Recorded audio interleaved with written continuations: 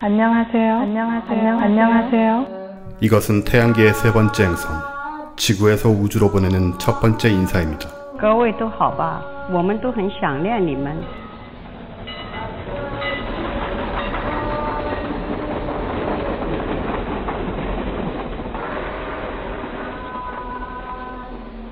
넓고 넓은 우주의 어딘가에 살고 있을 누군가가 우리의 인사를 기다리고 있을 거라는 작은 희망의 길에서 10억 년의 먼 여행을 떠나는 보이조호에 우리의 소리와 이미지를 담은 사람들이 있습니다.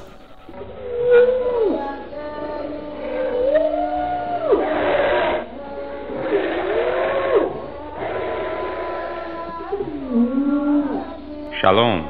코스모스의 칼세이건이 주도한 보이즈 레코드 제작의 생생한 이야기, 지구의 속삭임. Hello from the children of planet Earth. 사이언스북스.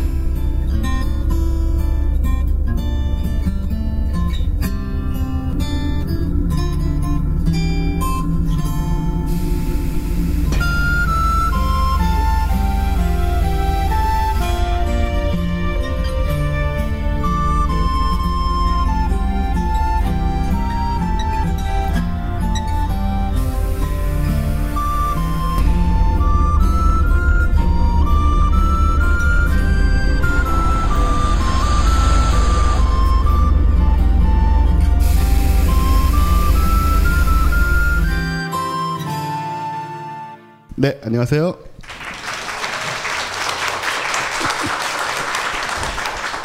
네, 칼세이건 살롱 어느덧 세 번째 시간이 됐네요. 일단 이 모든 것을 가능하게 해주신 사이언스북스, 그리고 내셔널 지오그래픽, 그리고 칼세이건 재단께 감사의 말씀 드리고요. 박수 좀 주세요.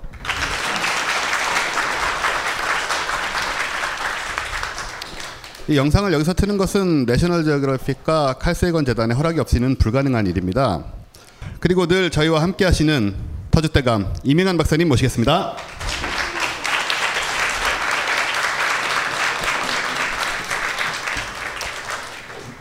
박사님 지난번에는 네. 1인 2역을 하셨잖아요. 네, 힘들었어요. 네. 그런데도 불구하고 굉장히 다들 문제 삼지 않으시고 네. 들으신 것 같아서 되게 좋았고, 지금 두 번 하면서 뭐 좀 어떠세요? 재미있으세요?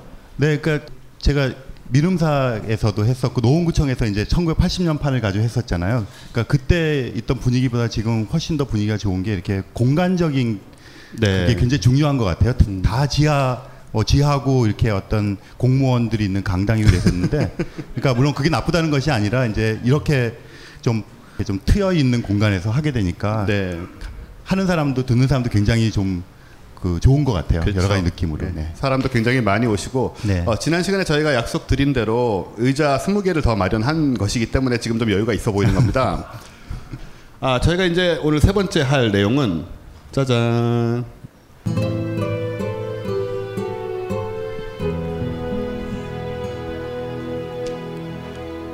지식이 두려움을 정복할 때. 네. 이번에는 말 그대로입니다. 영어, 그죠? 네. 사실은 저기서 두려움이 영상 보시면 아시겠지만 해성이고요. 네. 지식이 그걸 극복하는 과학 지식이다. 뭐 이렇게. 네, 뭐 그런 그런 영상이 나오죠. 네. 해성이 소재로 나오지만 전체적으로 몰라서 갖는 두려움? 그렇죠. 무지해서 네. 또 알지 못하기 때문에 갖게 되는 막연한 두려움, 이런 것들. 그런 두려움을 극복한 게 사실 과학사인 것 같아요. 네, 역사에서도 맞습니다. 많이 그런 일이 있었지만, 우리 왜 모르는 존재에 대해서는 일단 거리감이 생기고 거리감은 아주 쉽게 두려움이나 심지어 증오로 변하기도 하고, 네. 그런 게 다른 생물을 향해서도 나타나왔고 다른 인종을 향해서도 때론 드러나고. 그렇죠. 어떤 타겟을 정하고 그 두려움을 그쪽으로 해소하는 그런 그렇죠. 투사해버리는 네. 그런 일을 계속 겪어왔습니다. 근데 과학이 적어도 어떤 분야에 있어서는 그런 것들을 해결해 나온 그런 면이 분명히 있어서 오늘 아마 그 영상을 보게 될 것 같고요. 영상을 같이 보면서 코멘터리를 하고 또 강의를 해주실 분을 소개해드리겠습니다. 저희 팟캐스트 너무 많이 나오셨고 사실 저희 얼마 전까지만 해도 저희 과학책이 있는 저녁에 저희 둘과 함께 하셨던 장대익 교수님 모시겠습니다.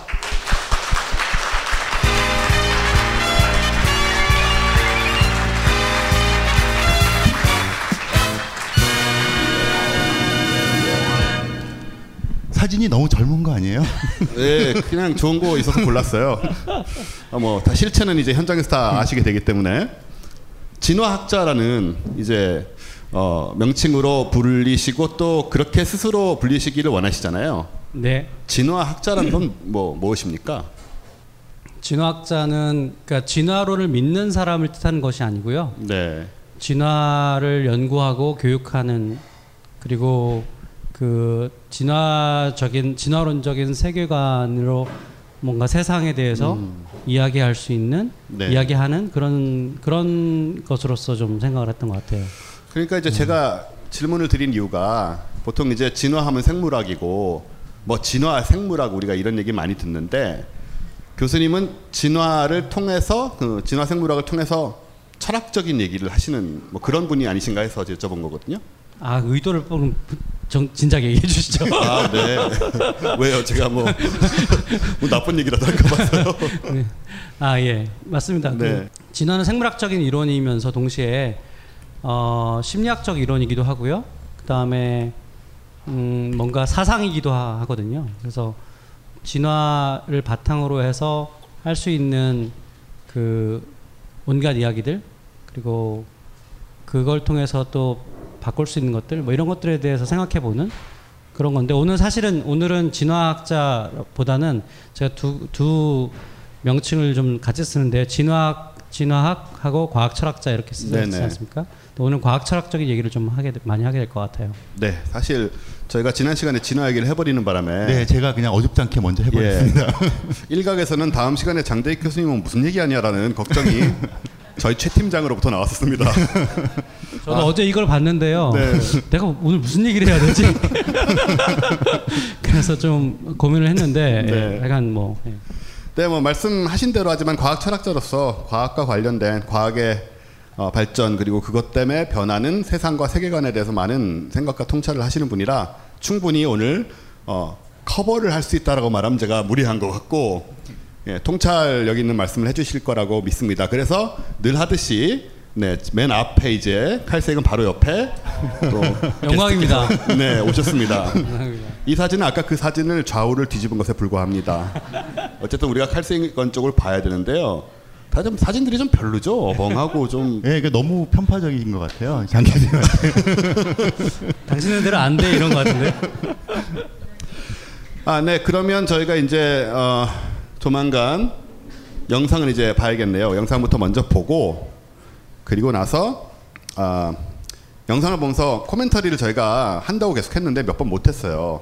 영상 완성도가 너무 뛰어나고 또 어려운 교수님이 계시는 경우도 있었고 또 그랬는데 이번에는 좀 장대익 교수님도 한이 빠르시니까 우리 함께 지나치지는 않더라도 영상을 보면서 코멘터리를 좀 하는 그런 노력을 다시 한번 해보도록 하겠습니다. 그러면 제가 여기서 잠시 첫 회 계신 분들은 제가 영상을 틀면서 얼마나 많은 문제를 일으켰는지 알고 계실 겁니다.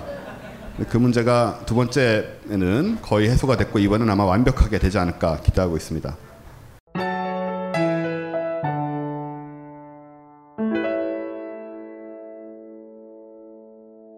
자, 그럼 이제 오늘의 이야기에서 이어지는 그런 강연을 이제 장대익 교수님께서 해주시는 걸로 하겠습니다.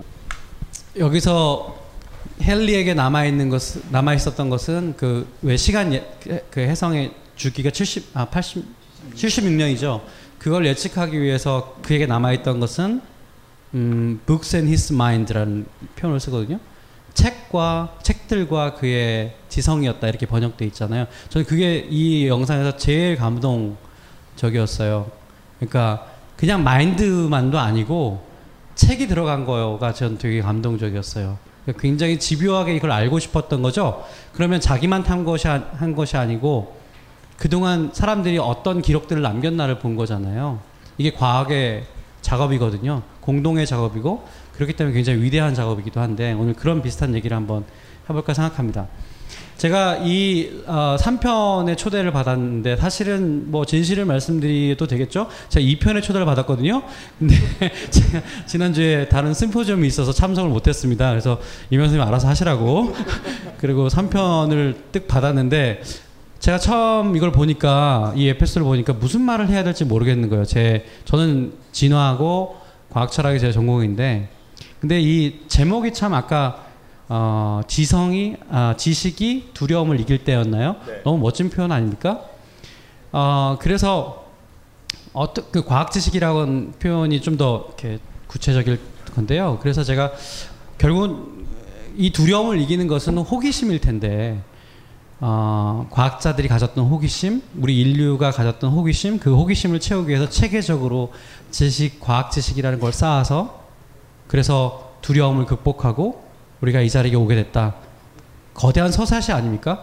그거를 한번 얘기를 해보는데 제가 조금 자극적인 제목을 달았어요. 과학은 어떻게 종교를 이겼는가? 이건 설명이 필요합니다. 그래서 이겼는가에 제가 따옴표가 있죠. 예, 정말 이긴 건 아니에요. 한편으로 이겼지만 아직도 이겼다고 할 수는 없는 부분도 있죠. 같이 경쟁하는 부분이 있기 때문에요. 여기서 종교라고 하는 것은 종교를 갖고 있는 분들이라면 조금 너무 적대적으로 듣진 마셨으면 좋겠고요. 그냥 두려움에 대한 어떤 두려운 걸 갖고 있는, 모르는 것에 대한 어떤 무지에 대한 두려움, 그리고 그거를 이성적인 활동을 통해서 알려고 하는 시도를 하지 않고 그냥 누가 이야기하고 누가 써놓은 걸 그냥 그대로 믿는 거.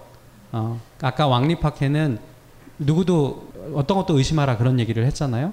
그렇지 않은 태도, 이런 것들을 우리가 뭐 종교라고 할 수 있다면, 종교는 경전이라는 게 있으니까요. 그 과학은 그걸 뚫고 이 자리까지 오게 만들었다, 이런 얘기를 하려고 합니다. 조금 도발하는 얘기일 수도 있습니다, 여러분. 그래서 저는 호기심에 대한 호기심부터 얘기를 해볼게요. 호기심이 뭘까? 그럼 아까 소개받았지 진화학자라고 말씀하셨잖아요.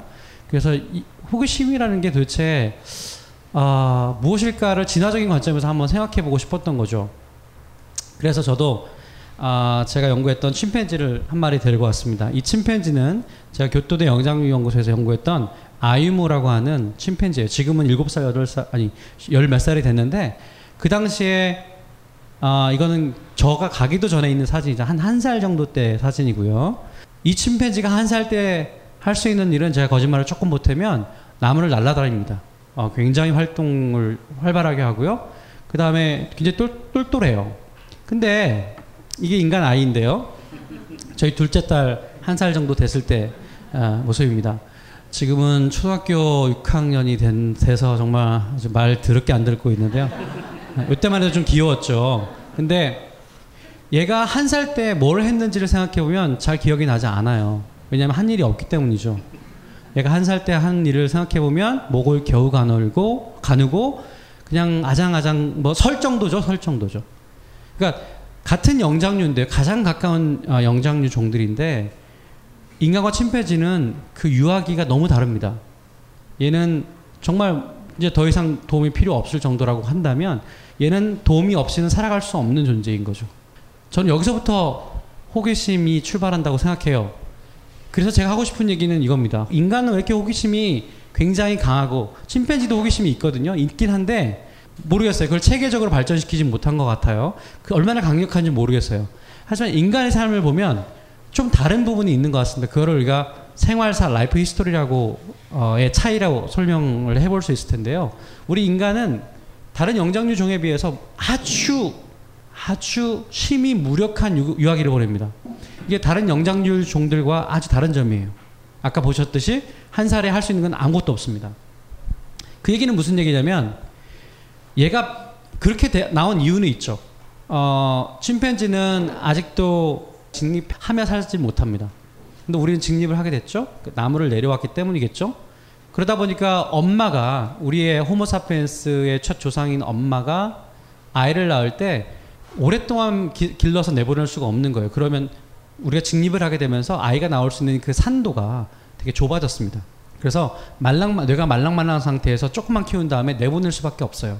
그러니까 너무나 유약하죠. 너무나 어립니다. 너무나 미숙해요. 그 미숙한 상태를 오랫동안 지날 수밖에 없습니다. 이게 어쩔 수 없는 거예요. 우리가 선택한 게 아닙니다.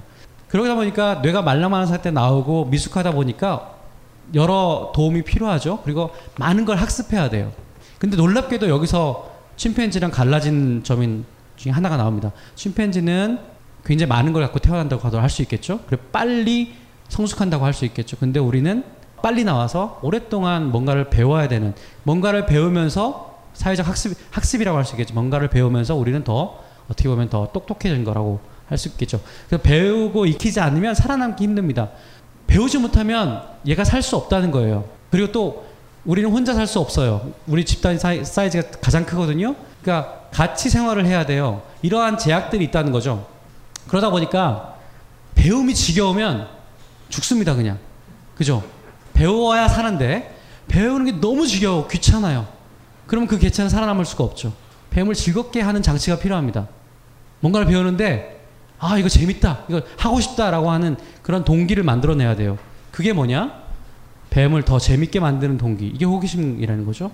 또 수많은 자극에 대해서 궁금해야 되죠. 그래야지 더 많은 걸 얻게 되고 생존할 수 있습니다. 궁금하지 않으면 죽는다는 거죠. 그리고 또 아까 사회생활이 굉장히 중요하다고 얘기했는데 조직이 크기 때문에요. 서로 배우지 않으면 안 되는 거죠. 그래서 배움을 축적하는 그런 본능이 진화했다고 할 수 있겠죠. 그래서 이걸 사회적 학습의 진화라고 얘기할 수 있습니다. 그래서 호기심은 분명히 진화적 기능을 갖고 있다. 특히 호모사피엔스에게는 이 호기심은 종의 특성이다라고 얘기할 수 있을 정도죠. 그래서 진화학자도 아니고 무슨 과학자도 아니지만 이 즐기는 자가 얼마나 중요한지 이걸 얘기하는 사람도 있고요. 그 다음에 실제로 과학자들 보면 호기심의 사람이라고 할 수 있겠죠.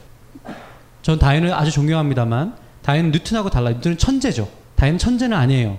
그런 의미에서. 근데 다윈은 정말 평생 나는 학생이다라고 이마에 써놓고 산 사람 같아요. 정말 많은 걸 여러 사람을 통해서 배웠습니다. 심지어 종의 기호를 쓰기 위해서 옆 동네 사육사들, 옆 동네 육종사들하고 지식을 교류합니다. 그리고 수많은 군데에 편지를 보내서 이런 종에 대한 지식을 알려달라고 얘기합니다.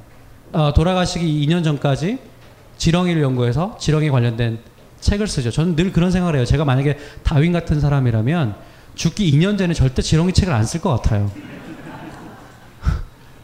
저는 대간데, 그죠?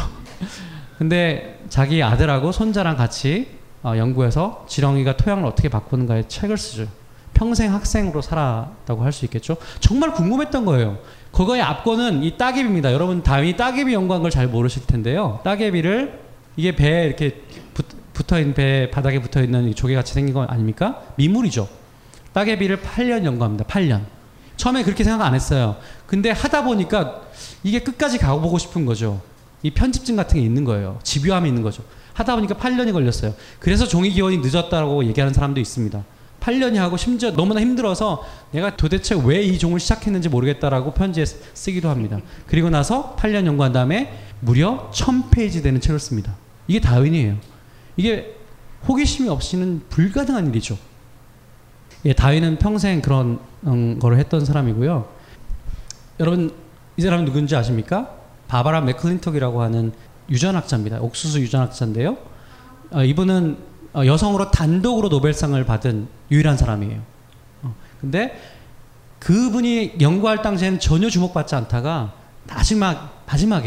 마지막에 이제 인정을 받고 노벨상을 받는 사람인데, 이분도 평생 정말 대학 교수 자리도 못 얻을 정도로 돌아다니다가, 근데 하지만 모든 세미나에 들어가서 좋은 코멘트를, 좋은 질문과 그런 조언을 해주신 그런 분이라고 할 수 있겠습니다. 79세에 이 논문을 썼고요.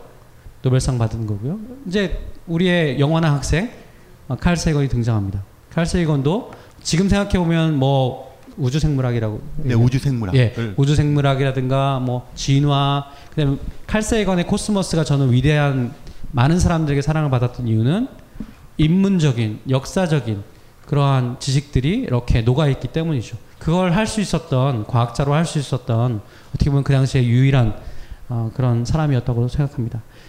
그래서 호기심이 없었다면 어떻게 됐을까를 한번 상상해봤어요. 여러분, 제가 이거를 사실은 물어봤어야 되는데, 평균 수명을 한번 따져볼까요? 평균 수명이 로마 제국 때 22세였어요. 여러분 100년 전에도 30세였습니다. 근데 여기에는 약간의 설명이 필요한데요. 평균 수명이라는 것은 태어나면 다 거기 카운트합니다. 근데 어렸을 때 많이 죽잖아요. 평균 수명을 깎아먹는 거예요. 그러다가 거의 100년 후에는 어떤 일이 벌어지냐면 2배 이상이 늘어납니다.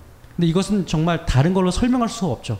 이건 과학기술의 발전 때문입니다. 의학의 발전 때문이죠. 그래서 어린아이가 죽지 않는다는 뜻이에요. 다시 말하면 뭐 천연두라든가 무슨 각종 전염병이라든가 이런 것들을 이제 극복하기 시작했다는 거죠. 모두 다 극복하지 못했습니다만 인류의 삶을 질적으로 바꾼 것은 결국 과학이었다고 할 수 있겠고요. 인구도 보면 5억, 15억 하다가 지금은 71억. 너무 많다. 이제 100억까지 가면 이거 지구가 먹어 살릴 수 있을까 이런 걱정도 합니다만 생태적으로는 아마 외계인이 와가지고 지난 한 1000만 년 정도로 훑어본다 그러면 아마 호모사피엔스라는 종이 20만 년 전에 등장했는데 출현했는데 그 호모사피엔스가 지금은 완전히 지구를 덮고 있다라고 이야기할 겁니다. 그러면 가장 그동안 한 50만 년 사이를만 생각해 보더라도 생태적으로 가장 성공한 종이라고 할 수 있겠죠. 우리가 좀 겸손을 떨면서 우리는 뭐 생태에서 별로 그렇게 중요한 종은 아니에요 이렇게 얘기하는 것은 사실은 그건 팩트를 잘 모르고 하는 얘기입니다. 실제로 가장 지난 20만 년 동안 특히 지난 10,000년 동안 지구를 완전히 뒤엎은 종은 바로 호모사피엔스라고 할 수 있겠죠. 무엇 때문이냐? 이건 과학기술을 이야기하지 않으면 할 수 없는 거죠. 삶의 조건을 바꿨다는 얘기입니다. 근데 사실 그것만이 아니죠. 과학은 혁명적 사상이기도 했습니다. 여러분 이 사람 누굽니까? 예, 갈릴레오죠. 누구죠? 아까 뉴턴 비슷하게 생겼네요. 그죠? 예. 그 다음에 뉴턴은 시공간을 좌표를 만든 사람이죠. 갈릴레오는 그래도 지구는 돈다라고 얘기해요. 물론 코페르니쿠스가 앞에 있습니다만 세상을 바꾼 지성사를 바꾼 사람들이죠. 과학 이론을 냈지만 혁명적인 사상을 만들었던 사람이죠. 이 사람들은 어떻게 보면 지구가 우주의 중심은 아니다라고 얘기했던 사람이라면 그 지구라는 행성에서도 인간이 중심은 아니다라고 왔던 사람이 바로 다윈이라고 할 수 있겠고요. 이 사람은 괴델입니다. 그 다음에 아인슈타인, 튜링 이런 사람 생각해보세요. 이런 사람들은 다 훌륭한 과학자지만 세상을 바꾼 사상을 바꾼 사람이라고 할 수 있겠죠. 우리 삶의 조건만 바꾼 게 과학이 아니라는 뜻입니다. 그리고 실제로 여전히 과학은 우주와 자연과 인간에 대해서 답하고 있습니다. 윌리엄 해밀턴이라는 진화생물학자고요. 그래서 우리의 이타성이 어떻게 진화하는가에 대한 탁월한 이론을 시작하신 분이고요. 칼세이건, 리처드 도킨스, 그 다음에 스티븐 핑커 이런 사람들이 다 이런 사람들은 얼굴 마담들이고요. 그 옆에서 수많은 과학자들이 여기 있는 거죠. 예. 물론 훌륭한 얼굴 마담들이. 그렇다면 저는 이런 얘기를 해보고 싶어요. 도대체 과학이 무엇이길래 이렇게 최강의 지적 탐구가 되었는가? 중세를 한번 생각해 보세요. 중세를 생각해 보면 해성이 지나가고 지금은 우리가 알지만 그걸 보고 두려워하지 않고 우리는 그걸 보면 지금도 소원을 빌 수도 있습니다만 떨어진 유성을 보고 그렇지만 그걸 두려워하지는 않잖아요. 그것이 뭔가를 공부하면 안다고 생각하지 않습니까? 근데 그전에는 그렇지 않았죠. 두려움을 과학 지식이 극복하는 단계라고 할 수 있을 텐데 도대체 과학의 어떤 특성 때문에 과학이라는 게 무슨 활동이길래 이런 일이 가능했을까? 지구의 최강의 그런 지적 탐구로 진화했을까? 과학이라는 것이 이런 질문을 해볼 수가 있겠죠. 이런 질문에 답하는 거가 바로 과학 철학이라는 분야입니다. 이 분야를 다 설명할 수는 없지만 과학이란 무엇인가? 과학이란 무엇인가라고 하는 질문. 과학이 무엇이길래 이렇게 가장 성공적이고 인상적인 지식 탐구인가? 라고 할 수 있겠죠. 종교적 지식도 있을 수 있고요. 그 다음에 신화 아니면 철학 여러 가지 비과학, 나쁜 뜻이 아니라 과학이 아니라고 생각되는 여러 가지 지적인 탐구 방식이 있을 겁니다. 철학은 사유를 하지 않습니까? 왜 사유가 아닌 이 과학이 이렇게 엄청난 성공을 거뒀을까? 이건 단지 그냥 우리를 살기 좋게 만들었다라고 하는 뜻이 아니고요. 근본적으로 세상을 이해하는 틀을 바꿨다는 뜻이겠죠. 거기에 큰 진보를 일어났다는 뜻이겠죠. 일단 그것이 무엇이기에 그런 일을 가능케 했는가? 이 질문은 당연히 중요한 질문입니다.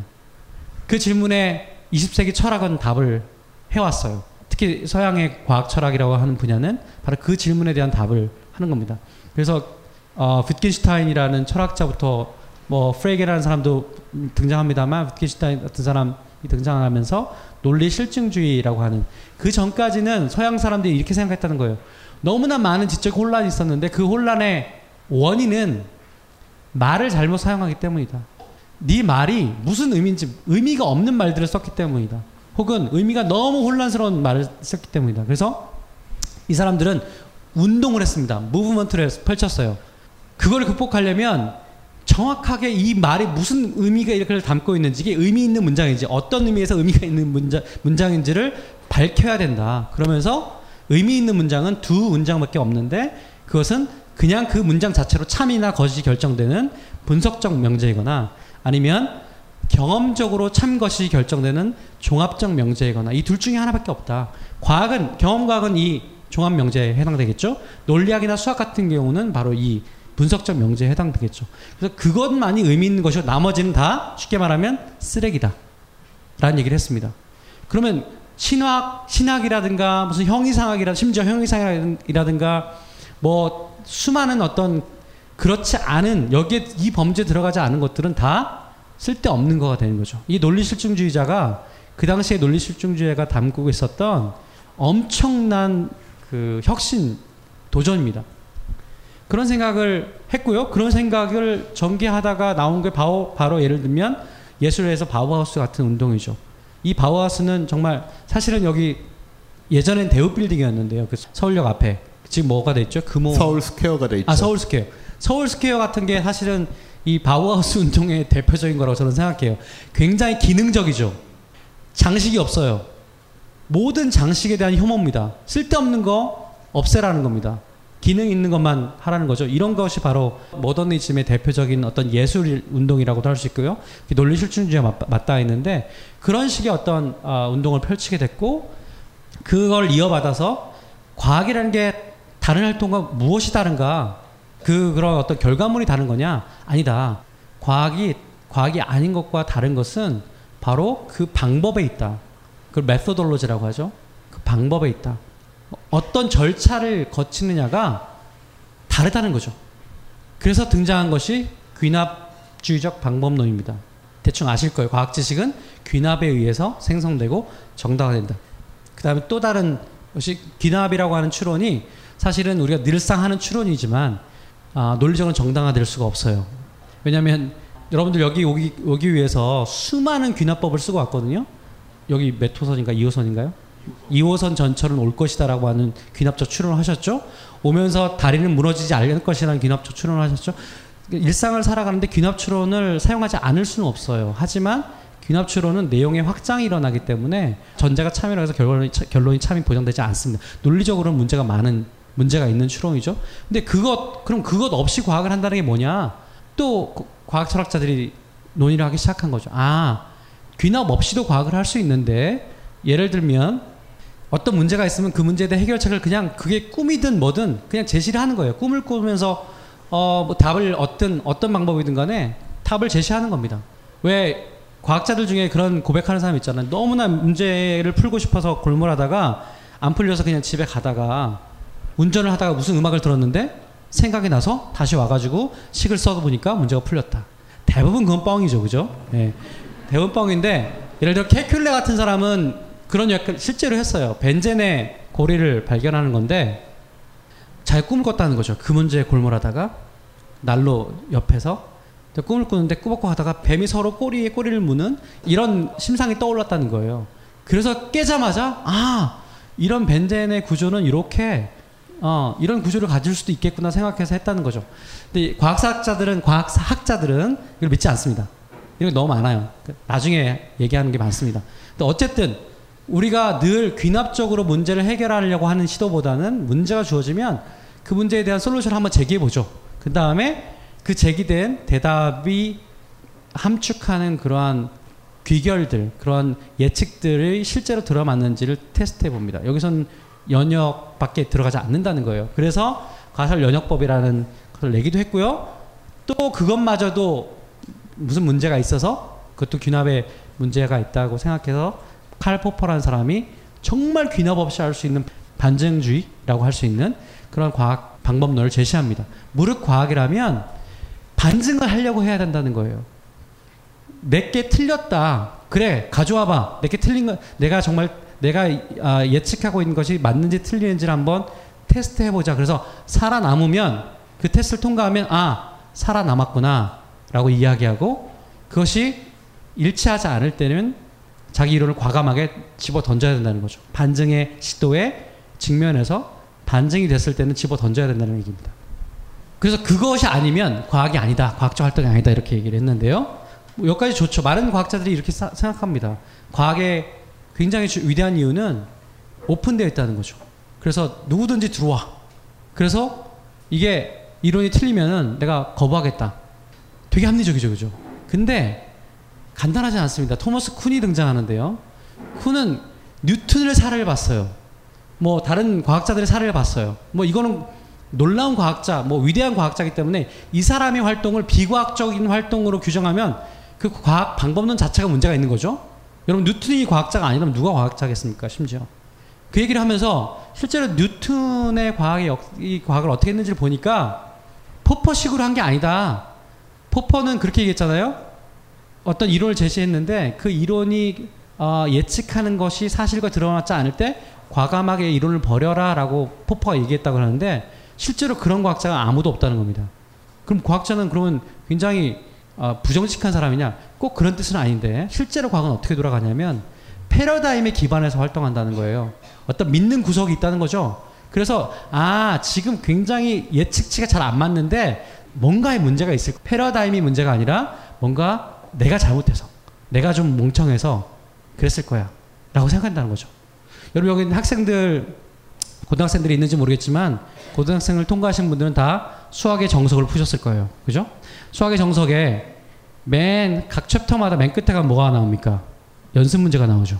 그래요. 연습 문제를 풉니다. 여러분들이 1, 2, 3번 되게 쉬워요. 20번, 21번 푸는데 안 풀려요. 그리고 심지어 보니까 틀렸어요. 그러면 여러분 어떻게 생각합니까? 야, 이 홍성대 나오라 그래. 이게 문제야? 이런 잘못된 문제를 냈어? 아무도 그렇게 안 하죠. 어떻게 됩니까? 내가 그렇게 멍청할까?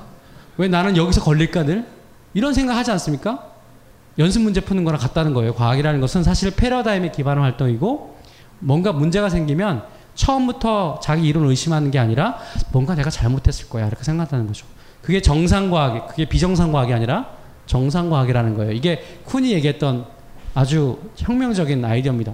퍼즐풀이 활동. 여러분 퍼즐 풀면서 야 이거 원판이 틀렸어 이렇게 얘기하지 않잖아요. 내가 멍청해서 이걸 못 맞출 뿐이죠. 이게 바로 쿤이 말하는 패러다임 이론인데요. 이게 무슨 얘기를 하게 되냐면, 많은 사람들 여기서 야 그러니까 과학도 패러다임에 기반한 활동이고, 그래서 이쪽 기반하면 이런 얘기를 할 수 있고 이거에 기반하면 다른 얘기를 할 수 있고, 이거는 서로 협상하는 거에 지나지 않아, 이렇게 사람들이 오해를 한 적도 있습니다. 실제로 지금도 그렇게 생각하는 사람도 있어요. 하지만 정말 쿤이 말하고 싶었던 거는, 제 생각에는 과학이라는 것은 정말 놀란 만큼, 어느 시기에 놀란 만큼 많은 사람들이, 적지 않은 사람들이 그 이론을 받아들여요. 그리고 되게 중요하다고 생각하는 문제를 실제로 그게 풉니다. 그래서 그게 확장이 되고 점점 확장이 돼서 많은 사람들이 이제 거기에 기반하지 않은 사람은 과학자라고 부르지도 않아요. 근데 어느 순간 위기가 와요. 뭐 계속 문제가 풀리지 않는 게 있었는데 그냥 넘어갔었습니다. 근데 대가들도 그 문제에 손을 대는데 풀리지 않아요. 점점 더 심리적 위기가 오죠. 그러면 다른 패러다임은 바로 넘어가느냐? 그것도 아니라는 겁니다. 대안적 패러다임이 있어서 그 패러다임이 지금 문제가 되는 그 문제를 아주 인상 깊게 풀어야 돼요. 그 문제를 풀면 쟤네들은 신예들이긴 한데 뭔가 우리가 굉장히 골몰했던, 풀지 못했던 난제들을 푸는 걸 보니까 쟤네들의 포텐셜이 있구나, 능력이 있겠구나 라고 그 사람들에게 쏠리는 현상, 이것이 바로 과학혁명이라고 얘기하는 겁니다. 그러니까 이게 무슨 굉장히 비합리적인 현상이 아니라 취향에 따라서 난 짬뽕 먹을래, 짜장 먹을래가 아니고 어떤 인식적인 힘이 있는 거예요. 대안적 패러다임이라는 것이. 그것에 기반하는 것이 바로 과학혁명이다 이렇게 얘기를 하는 겁니다. 그래서 포퍼와 쿤 사이에서 줄다리기를 한 사람도 있었고요. 그래서 역사적으로 보면 이런 이론의 어떤 중심에 이런 것들은, 하드코어들은 변하지 않고 주변에 있는 보조가설들을 변화시키면서 쭉 성장하다가 어느 순간 더 이상 이 중핵에 해당되는 것들이 견디지 못할 때 혁명이 일어나고 변화가 일어난다. 하지만 과학은 끊임없이 이 부분을 우리가 경험이 맞다는 부분인데 끊임없이 경험과 대조를 한다는 거죠. 끊임없이 경험과 대조를 해서 물론 그것이 일치하지 않는다고 바로 버리진 않아요. 이것은 쿤의 통찰입니다. 바로 버리지 않습니다. 그리고 실제로 바로 버리는 것이 좋지도 않아요. 여러분 정말 내가 실수할 수도 있잖아요. 그죠? 내가 뭔가 이 이론에서 뭔가 작은 부분이 틀릴 수도 있잖아요. 이론 전체를 우리가 버릴 수는 없는 겁니다. 그래서 굉장히 쿤의 통찰이라고 하는 것은 과학을 상대주의로 끌고 가는 게 아니라 과학 활동이 굉장히 축적적인 활동이다. 경험과 대조를 통해서 축적적인 활동을 하고 있다라고 하는 걸 보여준다고 할 수 있습니다. 그런 과학 이론에 대한 도전도 있습니다만 이거는 저는 그렇게 심각한 건 아니라고 생각하고요. 이게 메리에게는 특별한 것이 있다. 이런 포스터인데 과학에는 특별한 것이 있다. 특별한 방법이 있다. 그것이 귀납주의든 반증주의든 가설연역주의든 상관없어요. 어쨌든 그건 과학 철학자들 사이의 논쟁이고요. 우리 일반인이 알아야 될 것 중에 하나는 과학은 지식을 습득하는 방법에서 아주 특별한 방법을 쓰고 있다. 특별한 절차를 쓰고 있다라고 하는 거죠. 우리가 여러분 종교적 지식이나 아니면 예술적 지식을 생각해 보세요. 거기에 어떤 특별한 방법을 이야기할 수 있는지 생각해 보면 물론 예술하는 사람들도 어떤 감상법, 그 다음에 비평하는 방법 이런 것들이 있겠죠, 나름대로. 하지만 과학은 끊임없이 경험과의 대조를 통해서 자신만의 특별한 방법들을 해왔고요. 그것이 놀랍도록 성공했기 때문에 오늘 우리가 이 자리에 있는 것이고 헨리의 성의 주기를 우리가 정확하게 예측하지 않습니까? 여러분 그게 굉장히 놀라운 거 아니에요? 우리가 어떤 지식을 갖고 있는데 그 지식이 무언가 사건에 대한 정확한 예측을 합니다. 그건 굉장히 신뢰감이 높은 거죠. 그래서 저는 과학에 대해서 우리가 너무나 인식적 특권을 주고 있다라고 하는 비판도 있습니다만 어느 정도는 적어도 어느 정도는 다른 지식에 비해서 인식 특권은 가질만 하고 그런 자격이 있다 이렇게 생각을 합니다. 특별한 것이 있다. 특별한 방법론이 있다. 이렇게 얘기할 수 있겠고요. 그 다음에 이제 10분 정도 남았으니까 과학과 종교 얘기를 간단히 하고 마무리를 짓도록 할게요. 그런 과학이 중세 물론 그런 경험적 활동이라는 것은 고대부터 있었습니다만 중세 근대를 넘어오면서 과학이 그런 종교적 세계관으로부터 일종의 분가를 하기 시작하죠. 그게 과학혁명이라고 보통 얘기합니다. Scientific Revolution. 그거의 정점에 있는 사람, 그거의 하이라이트가 어떻게 보면 뉴턴이라고도 할 수 있겠죠. 과학이 종교적 세계관으로부터 분리하기 시작한 겁니다. 그게 바로 두려움을 이기는 지식이죠.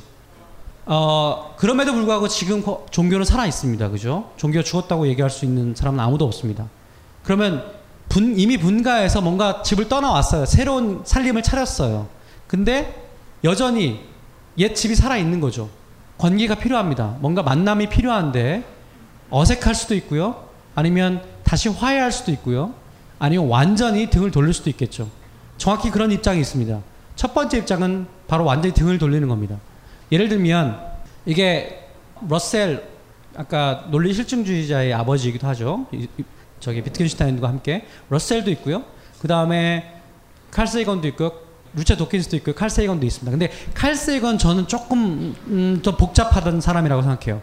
다시 말하면 무신론자인데 더 이상 종교는 필요 없다라고 하는 사람인데 예를 들어 루차 도킨스처럼 정말 전투적인 무신론자냐 아니면 무신론자인데 마치 저는 이런 비유를 들거든요. 사람이 옷을 벗게 해야 되는데 바람을 막 불어서 그럼 다시 이렇게 해야 되잖아요. 도킨스한테는 죄송합니다만 약간 도킨스는 이런 스타일이고요. 코스모스의 칼세이건은 따뜻하게 해줘서 옷을 벗게 만드는 약간 그런 스타일 같아요. 했던 문학을 보거나 아마 선생님이 코멘트 해주실 것 같은데 되게 따뜻해요. 여기는 되게 전투적이에요. 종교를 대한 태도가. 그래서 어쨌든 무신론자입니다. 이거 결별해야 된다. 우리가 두려움을 이겼다는 거 아닙니까? 근데 왜 두려움을 다시 계속 갖고 있느냐는 거죠. 그 다음에 또 한편으로는 종교적인 측면에서 과학을 제거하려는 그런 그룹도 있습니다. 이건 자세하게는 얘기 안 해도 그런 그룹들이 있다는 걸 아실 거고요. 또 한 가지 되게 재미나고 또 많은 사람들이 받아들이고 있는 입장은 분리론이에요.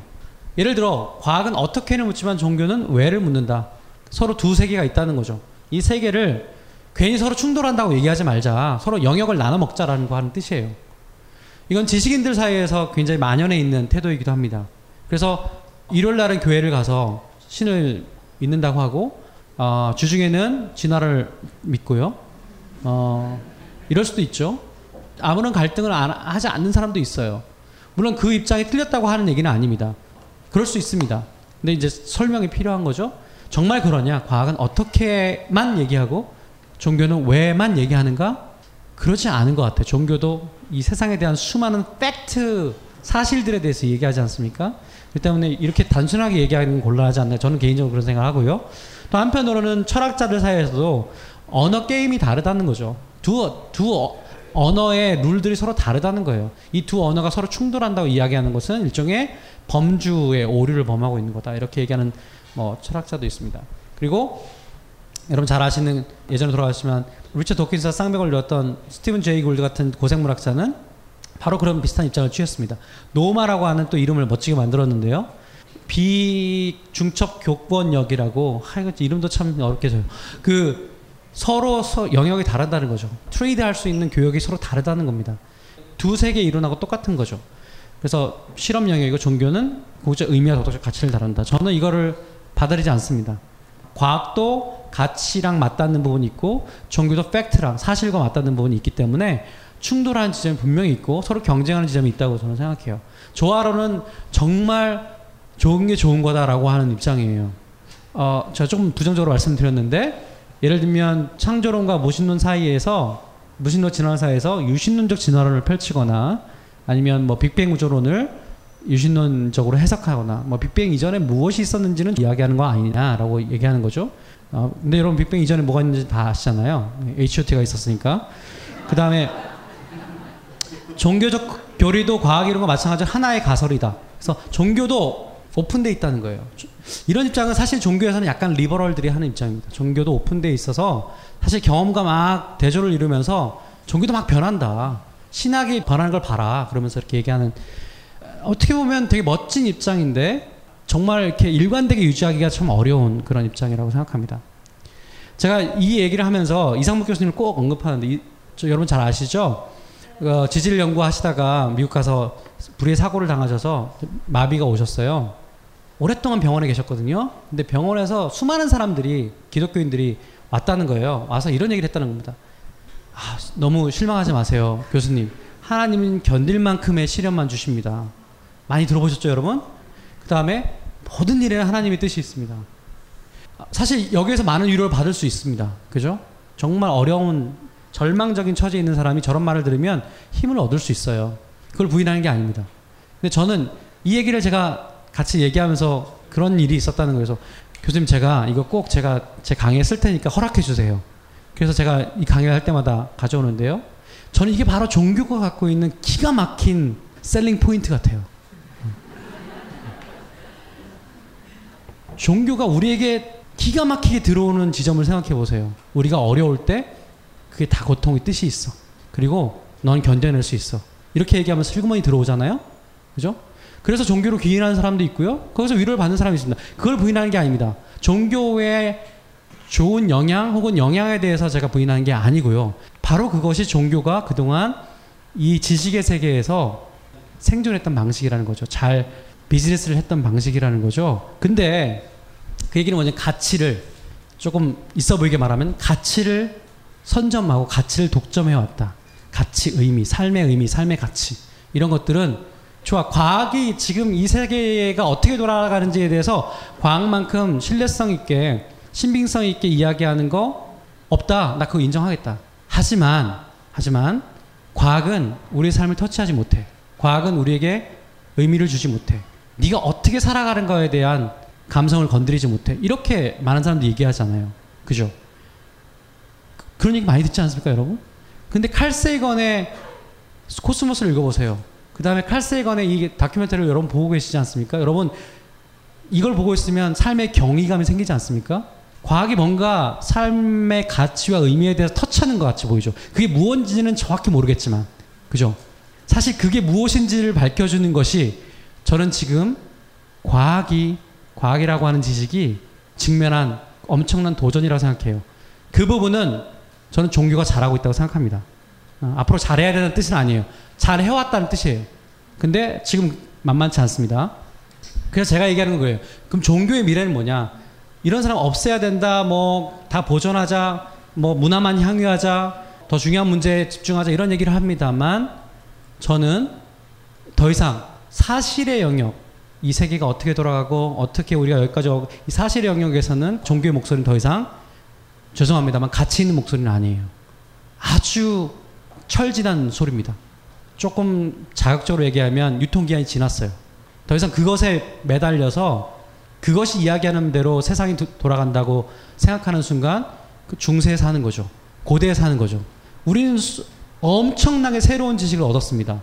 그리고 아주 신빙성 있는 지식을 얻었어요. 그 어떤 것도 혜성의 주기를 몰랐지만 과학은 그걸 이야기했습니다. 그럼 과학이 뭐냐? 그럼 과학은 사실에 대해서 다 땅을 차지한 겁니다. 그렇다면 지금 과학에게 있는 도전은 뭐냐? 이거죠. 가치의 영역에서 무한 경쟁을 하고 있습니다. 종교가 지금 위태로운 거죠. 아 그래 알았어 사실 건네줄게.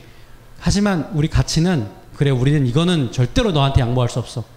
하지만 지금 칼세이건이나 도킨스라든가 이러한 과학적 세계관으로 무장한 커뮤니케이터들 그런 사람들이 이야기하는 것은 바로 이 부분입니다. 가치와 의미에 대해서 이야기를 하는 거죠. 저는 칼세이건이 위대한 것은 바로 그 이야기를 시작한 사람이라고 생각하기 때문입니다. 마지막으로 그런데 왜 우리는 과학을 즐기지 못하는가? 이렇게 놀라운 지식이고 사상이고 우리의 삶을 완전히 바꿨고 삶의 조건뿐만 아니라 우리의 세계에 대한 인식을 다 바꿨는데 왜 우리는 과학을 즐기지 못할까? 그 이유를 이야기해 볼게요. 실력으로 보면 즐겨야 됩니다. 과학 OECD 국가 중에서 4등이에요. 수학 1등이에요. 근데 여러분 수학을 왜 해야 되지? 수학이 재밌냐? 수학이 즐겁냐? 나중에 수학하면 뭔가 가치가 있을 것 같아? 이거 보세요. 다 밑바닥이죠. 그죠? OECD 평균 다 밑바닥이에요. 솔직히 말씀드리면 거의 꼴등입니다. 그러니까 우리는 실력은 있는데 근데 사실 여러분 실력이 있다는 것도 사실은 좀 자세히 살펴봐야 돼요.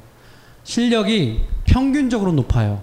하지만 저 위에 있는 탑 10%를 생각해보면 우리는 1등이 아닙니다. 평균적으로. 그리고 또 다른 아주 중요한 점이 있는데요. 우리는 하루에 10시간을 공부해서 80점을 맞는데요. 미국 애들은 스웨덴 애들은 1시간 공부해서 50점을 맞아요. 무엇이 더 훌륭합니까? 알 수 없는 겁니다.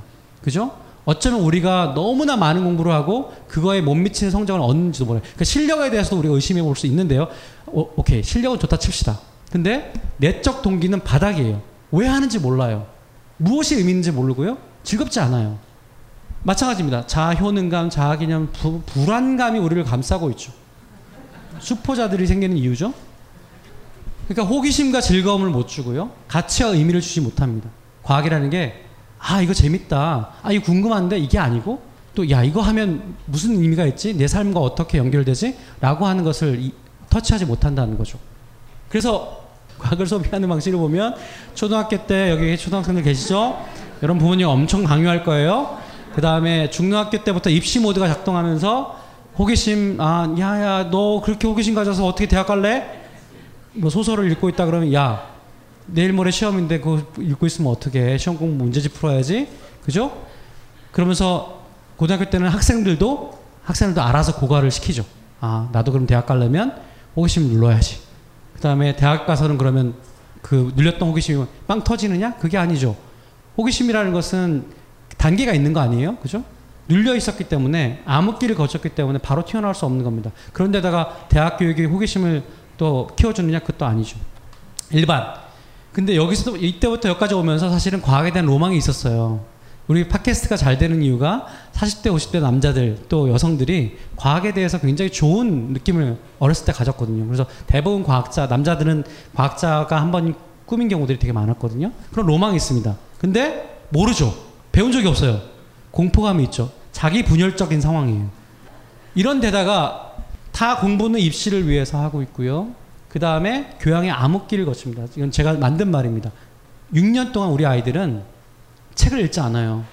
초등학교 때는 저는 책을 좀 읽는 것 같아요. 근데 중학교, 고등학교 오면서 책을 안 읽어요. 그래서 대학교에 오죠.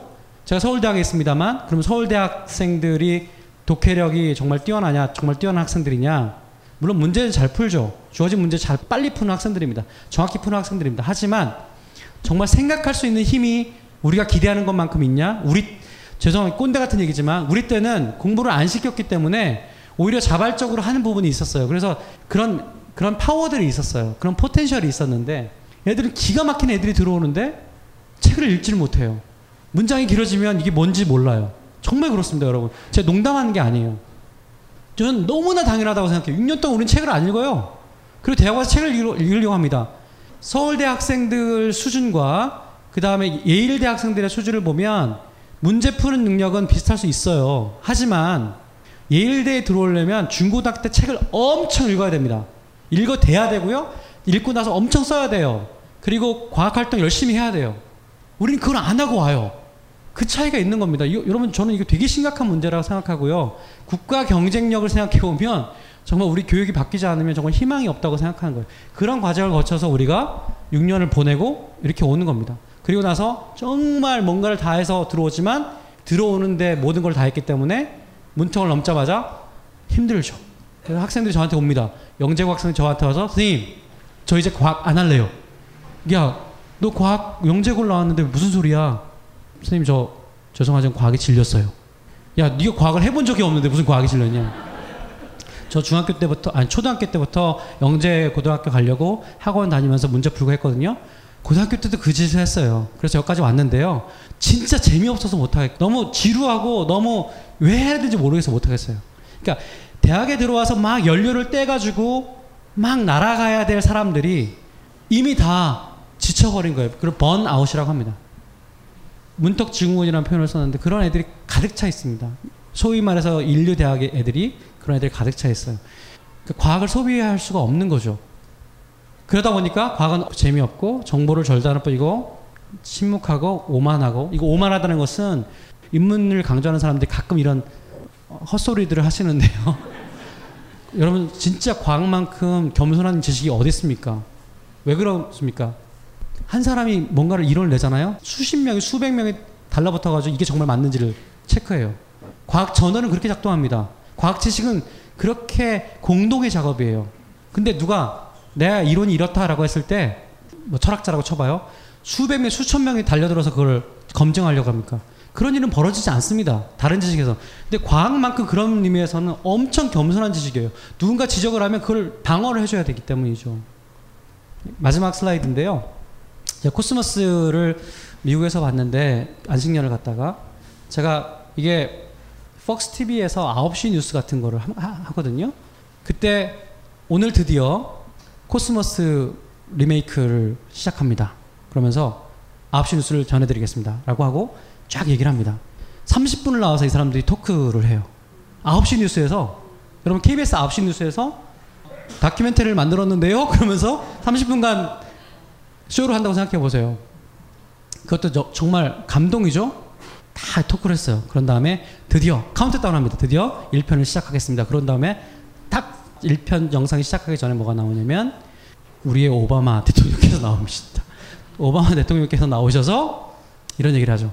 저도 어렸을 때 칼세이건 선생이 만든 다큐멘터리 코스모스를 보고 정말 이 우주에 대한 경외감에 사로잡힌 적이 있습니다. 여러분, 가족들 지금 다 앞으로 나오셔서 같이 이 영상을 다시 한번 또 새롭게 제가 만들었으니까 같이 보시면 얼마나 좋겠습니까? 이 얘기를 합니다. 저 진짜 거짓말 조금 보태면 눈물이 뚝 떨어지더라고요. 야, 이게 정말 과학을 누리는 방식 아닌가? 과학이 문화가 되는 그런 공간이 아닌가? 그런 생각을 했거든요. 사실 자랑스럽게도 우리가 이 공간을 만들었다는 것이 바로 저는 이것 중에 하나의 작은 스텝이라고 생각합니다. 감사합니다.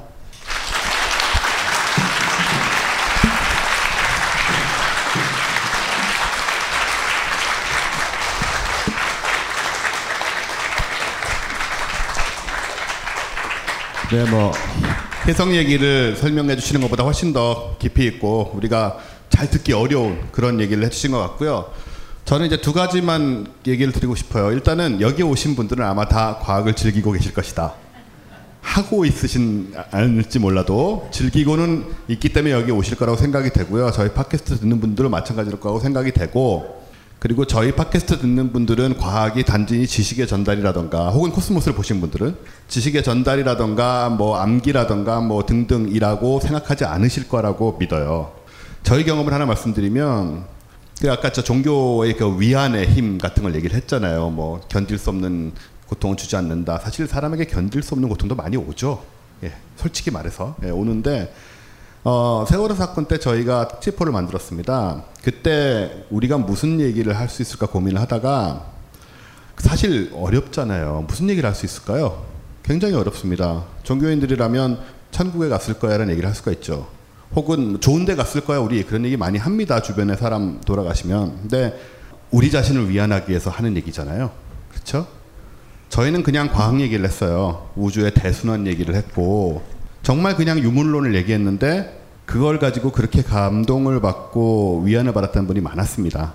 결국 따뜻한 과학이란 것이 그 의미를 만들어내고 옛날에 다른 것들이 하던 영역들의 그 효과를 거둘 수 있다라는 것이 저희 같은 이제 매우 작고 사소한 그런 경험들 속에서도 느낄 수가 있었고 그런 흐름들은 점점 커지고 코스모스 같은 거대한 프로젝트 속에서는 더더욱이나 빛을 내고 우리들의 생각을 바꿀 거라고 여겨지고요. 그리고 또 좀 재밌던 게 뭐였냐면요. 최근에 얼마 안 됐어요.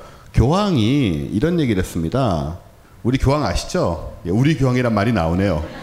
네, 우리 오바마 대통령이라고 하셨거든요. 네. 그래서 얼마나 좋겠습니까? 네. 우리 교황이 이런 얘기를 하셨습니다. 아담과 이브 얘기는 사실이 아니고 지옥은 없다라고 교황께서 얘기를 하셨어요. 한 2주일 됐나요? 한 달 됐나요? 네. 그냥 은유일 뿐이라는 거죠. 이렇게 종교가 변화하고 있습니다. 이렇게 종교가 변하는 바탕에는 분명히 합리적인 사고와 과학이 있을 거라고 생각이 되고요. 그래서 뭐 앞으로 과학의 뭐 미래, 뭐 종교의 미래 여러 얘기를 할 수 있지만 어쨌든 세상이 변하고 있는 건 분명하고 과학은 더 이상 우리가 어릴 때 하던 그 답답하고 지루하고 교수님 제자 같은 그런 느낌의 것이 아닐 거라는 거, 그런 얘기는 우리가 할 수 있을 것 같아요. 네, 10분 정도 쉬면서 여러분 저 뒤에 가면 늘 그렇듯이 질문지가 있습니다. 어떤 질문이든 기탄 없이 써서 모아주시면 저희가 앞에서 최대한 답변을 드리면서 같이 토의를 해보도록 하겠습니다.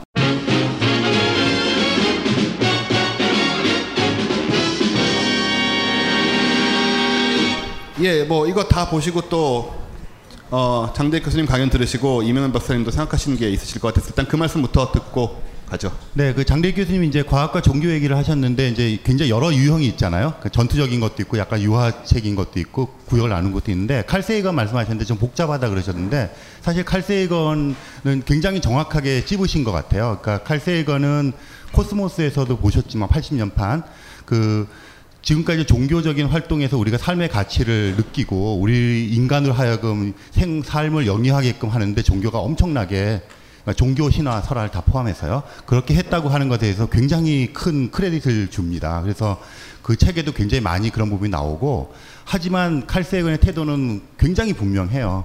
그렇게 그동안 있었던 것들을 우리들의 문화유산으로 치자. 하지만 지금은 과학의 시대이고 과학을 통해서 어떻게 새로운 가치와 우리가 살아갈 방향을 잡을 수 있느냐 하는 것들을 명확하게 제안을 했고 거기서 등장한 것이 이제 마지막에 그거지 않습니까? 이 소중한 지구를 우리가 지켜나가자고 하는 메시지를 던졌던 거고요. 그래서 저는 칼세이건 강연하면서 항상 냉철한 또는 냉정한 이별이란 말을 씁니다. 지금이 그 이별을 할 때고요. 그런 것들을 했기 때문에 장 교수님이 말한 그 딱 맥락에서 했던 거고 에필로그라는 책이 있어요. 번역되어 나와 있는데 그 책이 말하자면 칼세이건의 이제 유서 같은 책이에요. 마지막 자기 투병하는 것도 얘기 나오고 신에 대한 얘기가 나옵니다. 이제 신이라기보다는 종교에 귀의하라고 하는 것에 대한 명확한 태도를 취하는 무신론자고요. 그 다음에 이제 죽기 직전에도 그런 이제 주변에 있었는데 앤드리안이 쓴 글에도 보면 이제 칼세이건이 무신론자라는 걸 명확하게 하고 죽는데 앤드리안 오셨을 때 제가 직접 물어봤어요. 그 사안에 대해서. 그래서 그건 서 있는 대로 명확하게 무신론 견지를 끝까지 하셨고 다만 칼세이건은 인간이 그토록 몇천 년 동안을 해왔던 그런 종교적인 마음, 뭐 신앙 이런 것들에 대해서 알고 싶어 했던 언더스탠드 하고 싶어 했던 그런 태도를 하고 그들을 이제 뭐라 그럴까요? 대우를 하는 거지만 같이 갈 수는 없는 것이라고 하는 것을 명확하게 했던 것 같아요. 장 교수님이 그 짚어준 포인트가 굉장히 정확한 코스모스의 해석이라고 생각을 합니다. 네, 그러면 저희 질문 들어온 것들에 대해서 한번 얘기를 나눠보도록 하겠습니다. 굉장히 다양한 형태의 질문들이 들어왔어요. 천문학 과학 질문도 있고 종교 관련된 질문도 있고 매우 선문답적인 질문도 있습니다. 아주 실용적인 질문도 있고요. 일단 천문학부터 한번 가보겠습니다. 이게 아마 최근에 뭐였죠? 로제타 관련해서 논의가 됐던 일 같은데요. 어린 시절 혜성은 헨리 혜성 하나뿐인 것으로 알았던 시절을 지나, 저도 그랬습니다. 어렸을 때는 시간이 흘러 나도 자라 어른이 되고 과학도 발전을 거듭하여 우주에 대해 많은 것이 밝혀졌습니다. 문득 어린 시절 혜성이 지구에 생명의 씨앗을 가져다 준다고 했던 기억이 있는데 얼마나 근거가 있는 이야기인지 알고 싶습니다. 근거가 꽤 있어요. 왜냐하면 지구상에서 생명, 훨씬 다 아시겠지만 생명이 생겨나기 굉장히 힘든 게, 이게 원자부터 시작해서 다 뭉쳐가지고 그러려면 원자들끼리 뭉쳐서 분자를 만들어내는 작용을 지구라고 하는 환경이 하기가 힘들거든요. 그러니까 이제 생명 기원에 대한 게 굉장히 힘들어지는데, 우주 공간 속에서 이미 분자 상태나 그런 기본적인 분자를 만들기 위한 아주 기초적인 아미노산이나 이런 것들을 만들어서 지구로 오면 분자들을 결합하는 건 지구가 잘하거든요. 그래서 또 바다가 있으니까 이렇게 이동도 쉽고, 그래서 그런 의미에서 그 이제 외부 유입설이 나오기 시작했는데요. 최근에 보면 그런 것들이 충돌할 때 물을 공급하는 흔적에 대한 뭐 간접 증거들도 나오고 있고, 또 해성이라든지 소행성 이런 데서 그 많은 유기 화합물들이 발견이 되고 있어요, 실제로. 그래서 거기서 우주공에서 만들어진 것들이 이미 와서 지구에서 지구에 적합한 생명체가 합성되었을 가능성들을 연구를 하고 있고요. 그게 관측도 그렇게 하지만 실험실에서도 합성하는 작업들을 하고 있어서 상당히 신빙성 있게 받아들이고 있는 그런 이론입니다. 신빙성이 있다. 네.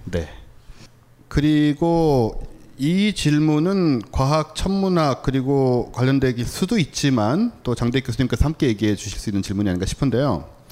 과학이 아직 밝히지 못한 빅뱅 이전, 과학은 못 밝혔지만 H.O.T가 있다고 아까 말씀하셨죠. 네. 이전에 대한 종교인들의 주장에 대한 교수님의 조금 더 자세한 대응 방식이 궁금합니다. 대응 방식. 네, 일단 지금 요즘 추세를 잠깐 말씀드리고 넘기도록 할게요. 빅뱅 이전이란 말이 되게 멍청한 말이었어요, 예전에. 왜냐하면 그 뭐 한 15년 전만 하더라도, 왜냐하면 우주라는 거는 말 그대로 유니버스 아닙니까? 그냥 우주는 전체적으로 하나밖에 없는 거예요. 근데 우주가 하나밖에 없고, 그런데 그거 우주 바깥이라는 질문, 예를 들어서, 또는 우주가 그 시작한 거 이전이라는 질문, 이런 거 자체가 성립 안 하는 거죠. 우주는 그 자체로서 하나로서 존재하는 유일한 것이니까. 그런데 다중우주라는 개념이 도입되기 시작했어요. 그러면 그 빅뱅 이전이라고 하는 말도 물론 명확하게 시간적인 의미가 생기는 것이 논리적으로 받아들여지고, 우주의 바깥은 뭐냐 이런 것도 성립이 되기 시작하는 거잖아요, 자연스러운 추론으로. 그렇게 하면서 빅뱅 이전이라는 개념에 대한 논의가 있고요. 거기에 대해서는 수학 모델들이 많이 있어요.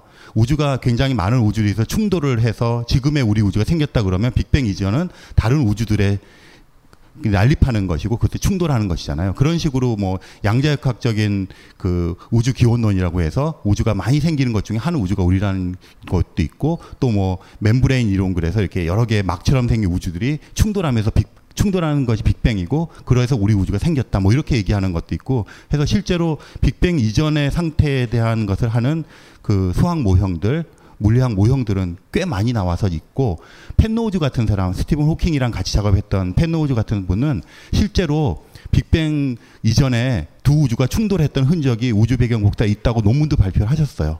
근데 아직 아까 말씀하신 것처럼 정상과학의 그 태도에서는 받아들이지 않는 아주 소수 의견이긴 하지만 관측적으로 증명했다고 나오는 논문들이 나오기 시작하는 그런 식으로 빅뱅 이전에 대한 탐구가 이루어지고 있습니다. 예, 그 좀 디테일하게 자세하게 과학 이론을 소개하셨지만, 저는 어떻게 해야 되느냐라고 하는 측면에서, 제가 빅뱅 이전에는 H.O.T가 있었다라는 말씀은 그냥 우스갯소리로 하는 말은 아니고요, 약간 뼈가 담겨 있는데, 그러니까 우리가 빅뱅 이전을 과학이 설명하지 못한다고 그래서 종교가 설명하는 건 아니잖아요. 설명에 동참해야 됩니다. 과학은 설명하지 못합니다, 명확하게. 뭐 여러 설명이 있지만 만족스럽지는 않겠죠. 하지만 종교는 설명하려는 시도조차 안 하죠. 그게 무슨 얘기냐면 과학은 여기까지는 과학이 밝혀주고 여기를 이해하려고 노력한다. 그 자체는 과학의 한계와 과학의 지금 현 수준을 인정하는 거거든요. 그러면 그렇기 때문에 종교가 쑥 들어와가지고 그러니까 종교가 설명하는 거 아니냐라고 얘기하는 순간 우리는 자꾸 속기 쉬워요. 아, 종교가 그래서 설명하는 건가? 사실 거기서 설명이 일어난 게 아니죠. 그냥 숟가락을 얹은 거죠. 예. 그래서 저는 그렇게 희화화하는 게 HOT가 있다라고 하는 것이 저는 의도적으로 그렇게 말씀을 드리는 거예요. 그거에 대한 질문은 우리가 종교가 그걸 설명한다고 빅뱅 이전 설명한다고 이야기하는 것이 사실 문제가 있다라는 이야기를 하고 싶어서 그렇게 얘기를 한 겁니다. 네, 전략적 이야기였습니다. 네, 그렇게 기쁜 뜻이. 예, 과학이 설명 못한다고 해서 종교가 설명하고 있는 건 아니죠, 확실히. 선언하고 있을 뿐이죠. 예. 자, 다음 질문입니다. 오르트 천체 모델에 대한 질문이 있었습니다. 화면에서 보니 공 모양, 즉 구 모양이잖아요. 네, 인데 태양계 은하 등이 대부분 볼록 렌즈 형태인데 이것은 아마 회전 때문이겠죠? 라고 쓰셨습니다. 왜 오르트 천체 모델은 공 모양, 구 모양으로 모델이 만들어져 있나요? 그게 오르트라는 분이 그러니까 굉장히 많은 일들을 하셨는데 제가 유학 처음 갔던 날 새벽에 네덜란드에 내렸는데요. 그날 점심 때 그 라이덴 대학교에서 점심 먹는데 어떤 할아버지가 앞에서 밥을 먹고 있는 거예요. 그래서 이렇게 밥 같이 먹으면서 얘기도 하고 뭐 그랬는데 나중에 그러니까 오르트더라고요. 예, 당시에 거의 90살 된 분이에요. 그런데도 그 점심 먹고 세미나 들어와서 듣고 막 그런, 아까 학생 얘기하셨지만, 근데 그분이 그 오르트 구름이라는 거를 이론적인 거 아직 가본 사람이 아무도 없잖아요. 그리고 너무 멀기 때문에 반사돼서 나오는 것도 미미해서 망원경으로도 안 잡혀요. 그런데 어떻게 알아내냐면 해성 궤도를 연구를 했더니 해성 궤도들이 가까이 있는 뭐 76년짜리 헨리 해성도 있지만 뭐 장주기 해성이라서 3만 년짜리가 굉장히 많은 거예요. 근데 이 3만 년짜리 주기가 온 방향에서 다 오는 거예요. 그러니까 온 방향에 다 오려고 하는 것들을 거꾸로 가서 이것들이 오는 고향을 찾아보니까 원반이 아니라 모든 방향에서 3만 년 되는 주기의 회성들이 오는 해성 궤도를 계산을 한 거예요. 그렇다면 거기에는 해성의 원인이 되는 어떤 얼음 알갱이들이 있어야 될 곳들을 계산해 보니까 그 태양계 중심으로부터 1광년 정도 떨어진 뭐 빛으로 1년 가는 거리에 그 얼음 알갱이들이 구처럼 싸고 있어야 되겠다는 추론을 한 거죠. 그래서 오르트 구름이라는 게 생기게 된 겁니다. 해성을 통해서 추론했다. 네, 해성 궤도를 통해서. 모든 방향에서 오는. 장주기 해성. 네, 네. 선생님 그 밥을 먹었다는 게 더 신기합니다. 그렇죠. 네, 그리고 박사를 하는 동안에 돌아가셔서 장례식장도 갔었는데 거의 뭐 우리 말하면 뭐 국장처럼 그 살던 동네가 완전히 뒤덮고 저희도 막 가가지고 이렇게 하루 나절 있고 그랬던, 굉장히 존경받고 사실은 과학사에서는 굉장히 의미 있는 그런 분이시죠. 네. 여러분 공부 열심히 하면 이런 경험도 하게 돼요. 여기 앞에 우리 어린 친구들 있는데요. 공부 물론 우리나라에서 공부 열심히 한다는 게 어떤 의미인지 좀 헷갈릴 때는 있습니다. 아까 지적하셨지만 저는 저런 게 참 부러워요. 공부를 안 했기 때문에. 하지만 저는 음악을 해서 영국 가서 음악가들 많이 만났습니다. 이것도 좀 재밌는 얘기네요. 이번 편 내내 본 것이 있는데요. 태양계 행성이 시계 반대 방향으로 돌고 은하계 항성들도 시계 반대 방향으로 돌고 있었습니다. 1. 그럼 모든 중력에 이끌리는 물체는 시계 반대 방향으로 도는 건지요? 만약 그렇다면 무슨 원리가 있는 건지. 그리고 하나 더, 전자가 원자핵 주위를 돌 때도 시계 반대 방향으로 도는지요? 라고 여러 가지 얘기가 나올 수 있는 질문인 것 같습니다. 그러니까 전자는 얘기하면 전자는 돈다는 개념이 현대 개념은 없잖아요. 그러니까 구름 분포처럼 이렇게 그 양자역학적으로 해석을 하기 때문에 얘가 위치랑 얘 운동하는 것들을 동시에 알 수 없다고 하기 때문에 돈다는 개념은 없고요. 그냥 분포하고 있는데 우리가 그것을 측정을 하게 되면 그 장소에서 우리에게 인식되는 이런 식으로 하기 때문에 돈다는 개념이 성립하지 않고요. 그 반시계 방향으로 돈다 그랬는데 그렇진 않아요. 그러니까 외부 은하라 그래서 우리 은하 말고 다른 외부 은하들 관측을 해보면 얘네들이 도는 방향들이 다 제각각입니다. 네, 그러니까 우리 은하는 아마 생길 때 어떤 큰 구름 덩어리에서 생겼을 거 아닙니까? 그게 회전하는 방향으로 해서 이게 따라서 생긴 거겠죠. 근데 그게 거꾸로 회전하는 은하들도 있거든요. 걔네들은 또 거꾸로 돌고 있고요. 그게 미스테리 중에 하나인데요. 나선팔이 이렇게 있으면 나선팔 방향으로 회전하는 애들도 있고 나선팔 거꾸로 회전하는 애들도 있어요. 그래서 되게 그게 은하역학에서는 뭐라 그럴까요? 그 미스테리 중에 하나예요. 아직 명확하게는 모르지만 현상학적으로는 여러 가지 양방향이 다 있습니다. 전에 제가 실험하는 걸 한번 보긴 했는데요. 초기에 어떤 상태가 되냐에 따라서 즉 뭐 왼쪽 오른쪽만 나눠진 상태에서 오른쪽 게 하나 두 개만 많아도 이게 부딪히면서 이제 결국은 네, 그러니까 이제 한쪽으로 그 기운다는 초기 상태가 되게 네. 중요했겠죠. 네. 그런 거 같더라고요. 뭐 그게 맞는지는 모르겠지만 그런 인터넷에서 실험한 걸 한번 본 적은 있습니다. 천문학 아닌 얘기를 한번 해보도록 하죠. 일단 두 분은 항상 머리를 묶고 계신가요? 저는 되게 묶고 있습니다만은 이명현 박사님은 푸시는 경우도 있잖아요. 예, 저는 샤워할 때 풀고. 네, 저도요. 머리끈 젖으니까요. 네, 그리고 잘 때도 풀고. 전 잘 때 안 풀어요. 그래요? 네. 이런 것처럼 은하 방향도 다르게 그런 네. 것처럼 사람들 취향이 있습니다. 게스트가 소외되고 있어요. 네, 예. 이게 조금 길어지니까 묶는 게 편하더라고요. 전에는 그냥 이렇게 찰랑찰랑하게 다녔었는데 그죠, 많이 길어지니까. 예. 네, 맞습니다. 장대익 교수님 혹시 머리 기르실 생각은 없으신가요? 제가 에드워드 윌슨하고 댄 데니스 선생님하고 지내할 때 포스닥 할 때 머리가 제 인생에서 제일 길었거든요. 네. 그 사진이 있는데 저도 누군지 모르겠어요. 보셨죠? 에드워드 윌슨 선생님은 다니엘 데니스 선생님하고 같이 계시고 그래요. 네. 공부 열심히 하면 이렇게 됩니다. 근데 이게 질문은 아니었고요. 혜성은 재앙을, 유성에게는 별똥별에게는 소원을. 이게 요즘 이제 뭐 옛날에도 그랬는지 모르겠습니다만은 유성도 혜성의 일부인데 뭐 꼭 그런 건 아니겠죠? 근데 유성이 좋은 이미지를 갖고 유성에게 소원을 빌게 된 것은 언제부터이며 이유는 무엇인가? 잘 모르겠는데요. 예전에 왜 유성우가 있을 때 사자자리 유성우가 11월 18일, 19일 근처거든요. 오리온 자리 유성은 아까 말씀드린 10월 20일, 21일이 피크인데 유성우가 이게 사자자리 유성우가 이제 제일 화려해요. 지금까지. 그런데 그게 예전에 19세기 말 이렇게 있을 땐가 그때는 그 유성우 때문에 지구가 멸망한다는 막 이런 얘기도 나오면서 되게 두려워하기도 했었거든요. 그러니까 제 생각에 소원을 비는 거는 굉장히 근대적인 방식이 아닐까 싶어요. 그러니까 조금 와서 약간 사랑도 왜 근대적인 낭만적인 사랑이 근대의 산물이라고 얘기하지 않습니까? 뭐 그런 것처럼 해서 그렇게 나온 게 아닐까 싶어요. 네. 정확하게는 잘 모르겠습니다. 실제로 유성 보면서 소원 빌어보신 분 계세요? 정말? 와. 무슨 소원 빌는지 물어봐도 돼? 사생활이야? 안 된대요. 근데 네. 그 짧은 시간 동안 어떻게 소원을 빌죠? 그러니까 저는 봤는데 너무 빨리 지나가서 네, 이러다가 끝나는데 소원을 항상 준비해둬야 됩니다. 네. 그랬다가 그래서 보는 순간 제가 들은 얘기 중에 소원 준비를 그냥 한 글자로 하랍니다. 돈 뭐 이런 식으로. 그러니까 다른 거 하지 마시고 뭐 누구를 사랑해 이런 거 안 되고요. 그냥 돈. 그러니까요. 네. 우리 삶에 대해서 참 많은 깨달음을 주네요. 아까 초등학생이 저한테 진 질문지인데요. 초등학생이 삐뚤삐뚤한 글씨로 이런 질문을 했습니다. 굉장히 장대익 교수님이 좋아하실 질문일 것 같아요. 우리가 알고 있는 과학 지식도 패러다임인가요? 만약에 패러다임이면 틀릴 수도 있는 거네요? 초등학생이. 네. 누구예요? 그렇게 훌륭한 질문을. 그러니까 예, 그렇죠. 과학의 역사를 공부하면 사실 굉장히 겸손해질 수밖에 없어요. 제가 과학적 지식이라는 게 당대 최고의 신빙성 있는 지식이 되었다라고 말씀드렸지만 사실은 그게 뭐 1600년, 1500년부터 시작된 일이잖아요. 그죠? 그래서 300~400년, 400~500년에 걸쳐서 축적된 어떤 평가죠.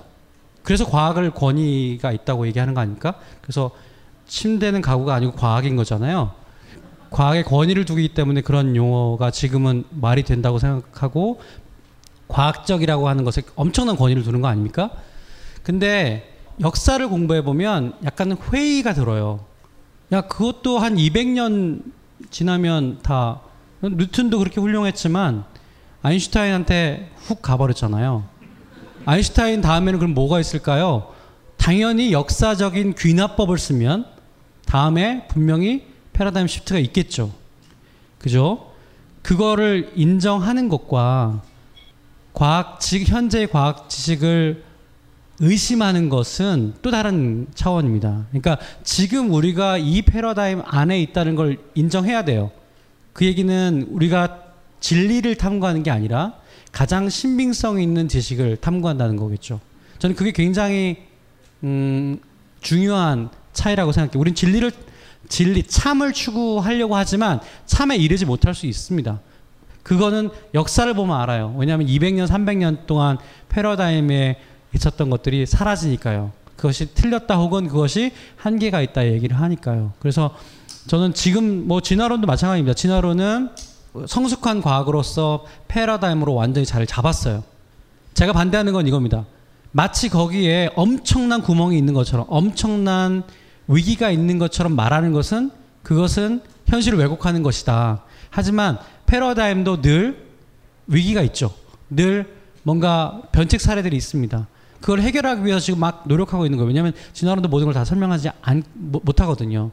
근데 언제까지 이 수명이 될지는 아직 모릅니다. 갈 때까지 가보지 않았기 때문이죠. 그래서 우리가 가져야 될 태도 중에 하나는, 우리도 패러다임 안에 있다. 하지만 이것이 가장 우리가 갖고 있는 것 중에서 베스트다 라고 하는 것이 되게 올바른 태도가 아닐까 생각합니다. 네, 과학을 모르시는 분일수록, 과학을 경멸하는 분일수록 에이, 과학이 뭐 모든 걸 다 알아낼 리가 있느냐 라든가 이렇게 얘기를 하세요. 뭐 그 사실일지도 모르지만 이 길이 그나마 가장 믿을 만한 길이라는 거. 여러분, 깜깜한 데서 어떤 길들이 있습니다. 그 중에 가장 밝아 보이고 가장 믿을 만한 길을 갈 수밖에 없는 거잖아요.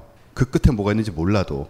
그런 의미에서 과학을 받아들여야 될 거라는 생각이 들고요. 그럼에도 불구하고 말씀하신 것처럼 이 모든 것이 또 뒤집어질 수도 있다는 그런 가능성을 또 열어놓는 그 상태에 있는 것이 사실 익숙하지 않잖아요, 우리가. 근데 과학을 통해서 이제 그런 상태에 있는 것을 또 배우다 보면 그게 또 여러 가지 삶이나 생각에도 적용이 되는 것 같아요. 네. 그리고 굉장히 구체적인 천문학 질문인데요. 영상 중에 헨리가 태양과 지구 간 거리 측정을 위해 금성을 활용하는 아이디어를 냈고, 제임스 쿡이 그걸 실행해서 결국 거리를 알아내는 내용이 나옵니다. 이 금성이 태양, 지구 사이를 지나가는 걸로 태양까지의 거리를 어떻게 알 수 있었는지 그 원리를 구체적으로 알고 싶다고 하시거든요. 외우고 계세요? 뭐 조용히 저랑 같이 연필 들고 어디 가셔야 될 것 같고요. 그러니까 원리는 그런 겁니다. 그러니까 거리를 재기 위해서는 이 금성이라고 하는 것이 지구 안쪽에 있다고 하는 것은 경험적으로 알잖아요. 서쪽 하늘에 뜨거나 동쪽 하늘에 뜨고 한밤중에 뜨지 않는 거로 봐서 우리가 그 금성이 지구에서 태양쪽을 바라봤을 때 벗어나지 못하는 각도가 있거든요. 최대 이각이라고 부릅니다. 그 말은 우리보다 안쪽에 있다는 거고요. 그런 것을 통해서 얘가 이제 각도를 알고 있고, 금성 표면을 통과할 때 그 시간이라든지 그런 것들 계산을 하면 약간 삼각측량처럼 이렇게 할 수가 있어요. 물론 그러기 위해서는 그 전에 알고 있어야 되는 어떤 잣대가 또 있어야 되겠죠. 그러니까 그런 식으로 해서 태양까지 거리를 추론을 해내는 겁니다. 네. 박사님 맞네요. 그러게요. 예, 저와의 차이가 이겁니다. 전 몰라요. 이거는 많은 분들이 이제 궁금해 하실 것 같고, 저도 여쭤본 것 같은데요. 자유전공학부는 어떻게 전공을 정합니까? 별 질문이 다 나오는데요. 그 자유전공은 그야말로 전공을 자유롭게 선택할 수 있습니다. 그 대신 의대나, 이건 학교마다 좀 다를 수 있는데, 저희 서울대는 의대나 이렇게 사범대학이나 아니면 간호대 이런 것처럼 이렇게 라이선스와 관련돼 있는 데만 막아놓고요. 나머지는 자기가 그 학점만 채우면 1학년 때도 2학년 때 3학년 때도 뭐 심지어 4학년 때도 선택을 할 수 있고요. 더 중요한 거는 자유전공학부잖아요. 전공을 만들 수가 있습니다. 자유롭게. 그래서 예를 들어 인권학을 만들고 싶다. 인권이 되게 중요한데 인권만 다루려면 인권을 다루려면 굉장히 많은 분야가 필요하잖아요. 근데 인권학과는 없지 않습니까? 그래서 인권학이라고 하는 분야를 만들어서 4년 동안 교수님들과 상의해서 커리큘럼을 개인이 만들고 그걸 학교가 승인해서 그래서 자기 전공으로 졸업하는 거죠. 매우 혁신적인 겁니다. 네. 그럼 서울대 외 다른 데도 있나요? 있는데요. 처음에 네. 한 22개 학교가 있었는데 지금은 많이 없어졌고요. 네. 굉장히 어렵거든요. 지금 말씀드렸지만 비용이 많이 들지 않겠습니까? 한 학생을 위해서 그런 거를 한다는 것이 되게 어려운 일인데, 그러다 보니까 여러 가지 준비가 미흡했던, 저희도 미흡했지만 뭐 계속 열심히 하려고 노력해서 몇 대학들이 그래도 좀 존재감이 있지 않은가 싶습니다. 네. 네. 개인적으로 굉장히 좀 좋은 시도라고 생각이 되고요. 또 우리 아까 교육의 문제 얘기했는데 그런 부분들을 좀 커버해 줄 수 있는 네. 대학에서 네. 그런 영역이 아닐까. 근데 입학할 때는 다 막 자기 그 설계 전공이라고 하는 거예요. 자기가 설계하는 거. 설계 전공 하겠다고 대부분 학생들이 이렇게 쓰고 그 자소서에 그렇게 쓰고 들어오거든요. 근데 많이는 안 하는 것 같아요. 네. 네. 그냥 다른 과로 가버리나요? 그러니까 보통 전공을 2개 하는데 하나는 자기가 원하는 전공을 하고요. 하나는 부모님이 원하는 전공을 해줘요. 네. 그래서 타협을 보는 거죠. 뭐 소위 말해서 인기학과 전공은 부모님이 원하고 자기는 소수 전공이라도 자기가 하고 싶은 게 있을 수 있으니까 그렇게 이렇게 하는데 예, 뭐 저는 그것도 못마땅하지만 그래도 그나마 예. 네. 세 개 아주 비슷한 문제 제기가 있습니다. 일단 하나는 과학에 대한 알미, 삶에 대한 태도를 바꾸는 힘이 되기 위해서 종교와 같은 어떤 열정 같은 게 필요하지 않을까요? 아는 것이 힘으로 항상 이어지는 것은 아닌 것 같아서 그렇습니다. 개인적인 깨달음을 사회적인 각성, 세상을 바꾸는 힘으로 만들 수 있는 과학적 혹은 사회적 방법론은 없을까요? 그러니까 과학이 세상을 바꾸기 위한 방법론이 필요하지 않느냐는 질문으로 보여지거든요. 예. 되게 중요한 질문이라고 생각해요. 과학이 이 부분을 터치해주지 못해왔고 또 안 하려고 하기 때문에 우리가 과학과 점점 멀어지는 게 아닌가 그런 생각이 드는데요. 제가 이런 예를 들면 여러분들이 조금 더 와닿을 것 같습니다. 제가 한번 여러분한테 질문을 드려볼게요. 그러니까 자발적으로가 아니라 여러분들이 어쩔 수 없이 비자발적으로 6개월간 실직 상태에 놓였다가 한번 해보세요. 그러니까 직업을 구하지 못해요. 그러면 그게 어느 정도의 고통일까요? 굉장히 고통스럽겠죠, 그죠? 그 연구에 따르면 사랑하는 사람이 사별했을 때, 사랑하는 사람과 사별했을 때의 고통이라는 겁니다. 그러니까 일자리가 사라져서 일자리 찾으려고 노력하는데 못하면은 어떻게 보면 최고의 고통이겠죠. 인간적으로 느낄 수 있는 최고의 고통 중에 하나를 경험하는 거예요. 또 다른 사례는 아주 가난한 동네가 있어요. 실직자가 많은 동네가 있어요. 어느 동네가 더 황폐할까를 테스트를 해봤어요. 그랬더니 실직 상태에 있는 사람들이 많은 동네가 훨씬 더 황폐했습니다. 그러니까 일이라고 하는 것은 우리에게 삶의 만족감과 고통과 이런 것들을 줄 수 있는 아주 중요한 원천이거든요. 이런 심리적인 연구를 우리가 알고 있다고 쳐봅시다. 우리가 일자리 문제를 그런 걸 알고 일자리 문제에 대해서 우리가 사회에 대해서 이야기하는 것과 뭐 청년들 그냥 사우디로 보내도 되는 거 아니야? 뭐 세상은 넓고 할 일은 많고 이렇게 얘기하는 거하고는 굉장히 달라지잖아요. 그러니까 정치인도 공부를 해야 돼요. 굉장히 많은 인간에 대한 지식 중에서 새로운 지식이 어디서 오는지 한번 여러분 보세요. 그건 다 과학에서 옵니다. 그죠? 인간은 사회적이다. 사회적 동물이다. 이미 다 알고 있습니다. 근데 어떤 의미에서 사회적 동물인지 일을 안 하면 왜 그런 고통을 느끼는지에 대한 그런 연구들은 다 과학에서 오고 뇌과학이든 아니면 심리학이든 아니면 뭐 심지어 영장류학이든 진화학이든 다 그런 데서 오거든요. 그런 것들을 받아들이면 우리가 인간에 대한 이해가 깊어져요. 그러면 인간들이 만들어내는 문제들과 우리가 원하는 사회에 대해서 어떻게 하면 이 문제를 접근해야 되는가, 어떤 문제가 중요한 문제에 대해서 다른 시각을 가질 수가 있습니다. 그러니까 과학은 여러분 그런 의미에서 과학이 가치를 그대로 만들어주지는 않지만요. 여러분 어떤 가치를 만들어내려면 사실에 대한 진술들이 거기 포함되어야 되거든요. 여러분 인간에 대한 이 사회에 대한 지식이 업데이트 돼야 된다는 겁니다. 그럼 업데이트는 누가 해주냐? 과학이 해주는 거거든요. 그래서 과학을 공부하지 않으면 그 해결책이라는 것이 그야말로 상투적일 수밖에 없다는 겁니다. 아주 창의적인 해결책은 인간에 대한 사회에 대한 과학적 탐구에서 온다는 것이 그런 의미라고 생각해요. 네, 비슷한 질문인데 약간 다른 관점에서 접근을 했습니다. 진화는 강하고 똑똑하고 옳거나 맞는 것이 번창하는 것이 아니라 잘 적응해서 힘을 얻는 무리가 늘어나는 것이 진화에 성공하고 그 다음 세대로 더욱 이어지는 것이라고 알고 있습니다. 그러면 과학하는 사람들보다 코너링 잘하고 말 잘 타는 사람이야말로 진화를 잘해야 될 것 같다라고. 물론 배가 다니면 물이 맑아진다는 과학도 있지만 그런 면에서 나라마다 사회마다 진화적으로 성공하게 만드는 힘, 즉 어떤 나라는 이제 과학을 잘하면 진화적으로 성공하겠지만 어떤 나라는 코너링을 잘해야 된다, 이런 차이를 말씀하시는 거겠죠. 다른 듯합니다. 그 힘을 고르게 하는 요인이 있다면 어떤 걸까요? 우리나라도 과학이나 합리성, 협력이 주요한 진화 요인이 되도록 할 수 있을까요? 최근에 제가 들어본 질문 중에 제일 어려운 질문. 논문을 쓰셔야겠는데요. 그러니까 여러분, 진화라고 하는 것이 꼭 진보를 뜻하는 건 아니거든요. 그죠? 그 햇볕이 없는 환경에서, 가시광선이 들어오지 않는 환경에서 진화는, 진보는 시각 장치를 태화시키는 거겠죠. 그죠? 그래야지 뭐 에너지를 많이 드는데 보이지도 않는데 쓸 필요가 없잖아요. 그럼 다른 방식의 뭐 초음파 통신법이라든가 이런 것들을 진화시키면 훨씬 좋겠죠. 근데 그러다가 갑자기 세상에 있는 동물이 다 없어진다 그러면 그야말로 재앙을 만나는 거겠죠. 그죠? 진화라고 하는 것은 어떤 환경이 매우 안정적일 때는 한 방향으로 갑니다.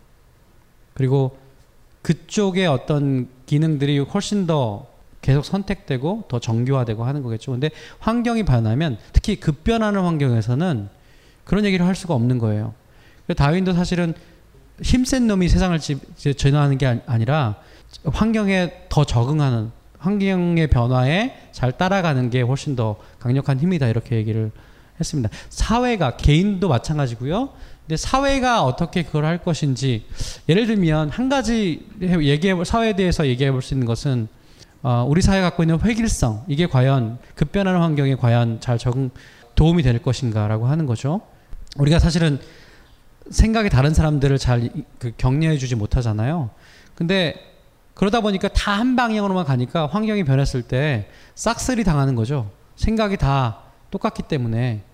근데 만약에 그냥 평상시에도 다양한 생각을 갖고 있는 사람들을 이렇게 존중해 주고 그것을 참아준다라고 하면, 만약에 환경이 변해서 그런 사람들이 되게 역할을 할 수 있는, 기능을 할 수 있는 그런 사회가 왔을 때 그것이 없는 사회보다 훨씬 더 적응이 빠르겠죠.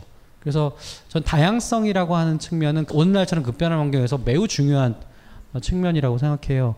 그거를 우리가 이렇게 서로 배양해 주려고 노력을 해야겠죠. 네, 그 유전적 다양성이라는 거 있잖아요. 왜 유전적 다양성이 담보되지 못하면, 예를 들어서 생물 중에서도 전염병이 왔을 때 그 종 자체가 몰살하는 그런 상황들이 생기는데, 우리 사회가 약간 그런 상태로 가고 있지 않느냐, 그런 점을 좀 이 정치하시는 분들도 좀 알아야 될 것 같은 생각이 듭니다. 아까 그 열정과 관련돼서 재밌는 말씀을 해주셨습니다. 일단 장 교수님 강연 감사합니다. 종교는 종교학과 종교 집회로 구분할 수 있다고 생각합니다. 종교학은 가치가 있지만 종교 집회는 폐기돼야 한다고 생각합니다. 교회 같은 것을 얘기하는 것 같죠, 그죠? 부흥회 특히. 과학도 지금과 같은 지위를 오래 누린다면 집회화될 수도 있을까요? 혹은 그게 바람직한 걸까요? 라는 생각은, 그건 제 질문입니다만은. 네. 누군가 외계인이 여기 와서 보면 아우 과학 집회하고 있네 이렇게 생각할 수도 있겠죠. 예. 나타나는 형태는 비슷할 수 있지만 과학과 종교가 다른 점은 그거 같아요. 과학은 경전이 없어요. 심지어 경전이 있더라도 그것은 기껏해야 200년이에요. 그 패러다임에 해당되는 경전. 예를 들어 다윈의 종의 기원을 생각해 볼까요? 우리 종의 기원을 거의 바이블로 생각합니다. 근데 그 바이블은 폐기될 수 있어요. 의심할 수 있어요. 예를 들면 이런 겁니다. 저희가 다윈의 어떤 부분을 야루냐면, 다윈이 정말 훌륭한데 다윈의 유전학은 정말 쓰레기예요. 정말 형편없어요. 근데 그 얘기를 하거든요. 다윈의 유전학은 정말 정말 조악한 수준입니다. 그럼에도 불구하고 그것 없이도 해냈어요. 그것이 이제 맨델 이후로 더 보충이 돼서 지금은 아주 별 문제 없이 잘 융합이 됐지만, 우리는 그거에 대해서 다 도전하는 거죠. 지금 뭐 아인슈타인이 신처럼 보이지만 아인슈타인을 도전합니다. 그게 바로 과학이거든요. 근데 종교는 경전이 있고요. 그 다음에 예언자들이 있어요. 그죠? 그리고 리추얼이 있어요. 리추얼은 의례 같은 게 있는 거죠. 숭배하는 거죠. 예배하는 거죠. 과학에는 그런 건 없습니다. 과학에도 리추얼이 있지만 그 리추얼은 일종의 존경의 표현이고요. 대가에 대한 어떤 그 경외감이죠. 복종하는 게 아니라 정말 훌륭한 분이다라는 걸 인정하는 겁니다. 그런 의미에서 굉장히 전 명확한 차이가 있지 않을까 그런 생각이 듭니다. 네, 집회가 생겨도 뭐 종교 집회 같은 분위기가 될 것 같지는 않다는 생각은 드는데, 그래서 저는 과학을 종교처럼 가르치는 그거는 아주 옳지 않다고 생각해요. 과학은 공식을 외우는 게 과학이 아니거든요. 그죠? 공식에 이르는 길을 같이 가는 게 과학이에요. 근데 공식을 외워서 문제를 풀 수 있느냐 없느냐를 가지고 이 사람 과학을 알고 있다 모르고 있다라고 얘기하는 순간 그 과학을 심각하게 오해하는 겁니다. 그거야말로 종교화하는 거예요. 그렇게 과학을 배우시면 안 됩니다. 과학을 즐길 수가 없어요. 과학에 대해서 권위 눌리는 거죠. 그렇죠. 뭐 과학 만능주의라고 흔히 표현하거나, 그러니까 과학에 대해서 사람들이 착각하고 있는 것 중에 하나가 굉장히 계몽주의적인 시대 때 나왔던 과학에 대한 생각을 하고, 과학이 모든 것들을 해결할 거라 생각하고 그거를 이렇게 숭배하기 시작하는 그런 것들이 문제가 될 수가 있죠. 그러니까 과학자들이 숭배하는 건 그런 정도입니다. 밥 딜런이 노벨 문학상 받았잖아요. 밥 딜런 노래 약간씩 바꿔가지고 책 제목 붙이고 논문 제목 붙이고 막 이런 식의 숭배를 하고 놀립니다. 사실 과학자들만큼 장난 좋아하는 집단도 별로 없죠. 네, 그 밥 딜런을 너무 좋아해가지고요. 밥 딜런 노래를 약간씩 바꿔서 책 제목도 있고요. 천국의 문을 두드리며 이런 책이 있습니다. 네, 리사 랜들 책인데요. 그거 밥 딜런 노래 패러디한 거잖아요. 네, 그런 식으로 막 실제 논문에다가도 논문 제목도 그렇게 쓰고요. 그러니까 그런 정도의 숭배는 하고 놉니다. 그 밥 딜런의 문구가 들어간 논문들을 보니까 2,000몇 개라고 있어요. 네. 일부러 쓴 거예요. 일부러 재밌게. 재밌으라고 그렇게 하는 거 노는 거죠. 한편으로는 저쪽 나라들의 그 문화적인 풍부함을 느낄 수 있죠. 그렇죠. 우리 과학자들이 논문 쓰면서 패러디할 만한 곡이 우리나라에 몇 곡이나 있을까요? 그러니까 실제로 그 김승섭 선생님이라고 하는 분이 그런 논문 제목을 냈다가 잘린 적이 있어요. 작년인가. 뭐 그 누구 노래 그걸 패러디 해가지고 네. 냈다가 억셉트가 안 돼서 바꾸고 막 이랬던 부제로 돌리고 그랬던 경우가 있습니다. 여러 가지로 갑갑한. 아무튼 이번에 노벨상 상당히 놀라웠습니다. 그 열린 자세라는 게. 그럼에도 불구하고 이제 밥 딜런이 상 받은 걸로 특히 국내에서는 문학의 죽음 뭐 이런 얘기를 하는 분들이 있다고 그러더라고요. 위기다. 예, 그런 식의 생각을 하는 것은 좀 안타깝습니다. 저는 음악했던 사람이잖아요. 완전 자랑스러워요. 제가 받은 것 같아요. 물론 제 꿈이 노벨 문학상이라는 거 아시는 분들은 아시겠지만요. 경쟁자가? 예, 좋은 선생님도 계시고 뭐 나중에 받으면 되죠, 전. 이거는 뭐 질문은 아닌데요. 장 교수님에게 대한 어떤 푸념입니다. 이명한 박사님도 당연히 너무 좋지만 하고 하트를 그려주셨습니다. 감사합니다. 예. 장 교수님 관역 복귀 안 하시나요? 매달 듣던 목소리인데 못 들으니 너무 서운해요 하고 눈물을 그려주셨습니다. 제가 대신 조금 편을 들어드리자면요. 너무 바쁘세요. 사실 관역 막판에 이렇게 오셨을 때 얼굴을 보면 얼굴이 아주 흑빛이라고 해야 될까? 뭐 그런 상태로 오셔가지고 너무 힘도 없고 이제 너무 많은 일을 하고 계셔가지고 저희가 붙잡을 수가 없었어요. 지금도 뭐 그 상태가 계속되고 있는 건 아닌지 모르겠는데 어떠세요 요즘? 김영란법 때문에 쉬고 있습니다. 예, 김영란법이 많은 국립대 교수들의 수입원을 좀 깎아낸 부분이 있죠. 아니요, 농담이고요. 농담이고요. 그 바쁜 거가 하나 되게 중요한 이유고요. 또 한 가지는 나름대로 여러분들을 생각한 거예요. 그러니까 그 한 사람이 너무 많은 저도 미천이 있잖아요. 근데 이제 너무 많은 거를 계속 오랫동안 하면 그러면 여러분도 식상하고 다른 아까 제가 다양성을 중요시한다고 그랬는데 그 다른 피를 수혈해야 되는 거죠. 근데 이명 박사님은 저랑 편하게 제가 부탁하면 들어줄 수 있는 분이어서 일단 제가 모셨고 뭐 이명 박사님도 평소 뭐 네, 저도 그 국내 과학자 시리즈 끝나면 이제 딴 사람을 집어넣어야죠. 네, 그런 거죠. 네. 저하고 그런 얘기 안 하셨잖아요. 두 분이 그러시면 저는 재미처는 어떡합니까? 근데 제가 그 사실은 조금 이거 놀라운 얘기를 들었는데 제가 어느 강연회를 갔거든요 최근에. 네. 근데 진짜 그런 말씀을 하시는 거예요. 너무 섭섭하다. 네. 그러면서 목소리가 너무 괜찮아서. 네. 그래서 처음에는 그냥 듣고 있다가 나중에는 그냥 틀고 다른 일을 하더라도 네. 그걸 틀어놨는데 그래서 과학을 듣게 됐다. 네. 목소리 때문에. 네. 제가 농담하지 마세요. 제가 그런 적이 있었습니다. 근데 예. 이 얘기를 왜 하지? 제가 방송에서 다른 분들 목소리를 띄워드리기 위해서 일부러 목소리를 굉장히 높여요. 근데 실제로는 이런 목소리를 갖고 있습니다. 네, 저 딴지 총수랑 같이 방송하는 거 아시죠? 수요일날 아침에 8시 반에 항상 과학 이야기를 하는데 총수 목소리가 톤이 높다 보니까 제 목소리가 이렇게 낮아지더라고요. 목소리 좋다는 얘기 요즘 많이 들었습니다. 계속 이렇게 나오네요. 이명현 박사님은 저 얼마 전에 네. 안경 서비스도 받으셨잖아요. 네네. 안경을 이렇게 안경이 부러졌었어요. 그래가지고 그걸 한 8개월을 버티다가 그러니까 옛날 안경 쓰고 그런데 더 이상 누워서 책을 못 보겠더라고요. 그래서 이제 안경을 이제 맞추러 이제 가서 새로 맞춘 거예요. 근데 안경 맞추고 이제 이름 쓰잖아요. 이제 찾아올 사람 쓰는데 딱 이름을 쓰니까 보더니 팟캐스트 이러시는 거예요. 그래가지고 그분이 그 코팅 무료로 해주셨어요. 네. 그래서 셀렙? 그래가지고 이제 그 팟캐스트에서 그분 얘기를 우리가 했어요. 이 베이스를 그랬더니 지난주인가요? 지지난주 오셨어요. 네. 그리고 패친도 되고 오셔가지고 네. 이제 원정원 선생님이랑 이제 관련된 분들을 연예인 DC를 하시겠다고. 우리 셋 다 안경을 쓰고 있지 않습니까 지금? 저도 안경 갈 때 됐는데 모시겠습니다. 연세대 안에 있다고 합니다. 네, 참고로. 예, 이제 마지막 질문입니다. 과연 무엇일까요? 이게 굉장히 선문답 같은 얘기인데 이 질문에 다시 한번 답을 하면서 오늘 내용을 정리할 수 있다는 생각이 들었어요. 그래서 장대익 교수님부터 시작해서 모두 한마디씩 짧게 이 질문에 대해 한번 대답을 해보는 걸로 정리를 했으면 합니다. 어린이가 쓴 것이 아닌가 생각이 돼요. 지식은 뭐고 두려움은 뭐예요? 어린이가 아닌가요? 죄송합니다. 어린이가 아니신 경우에는 글씨가 저만큼이나 못 쓰셔가지고. 지식은 뭐고 두려움은 뭡니까?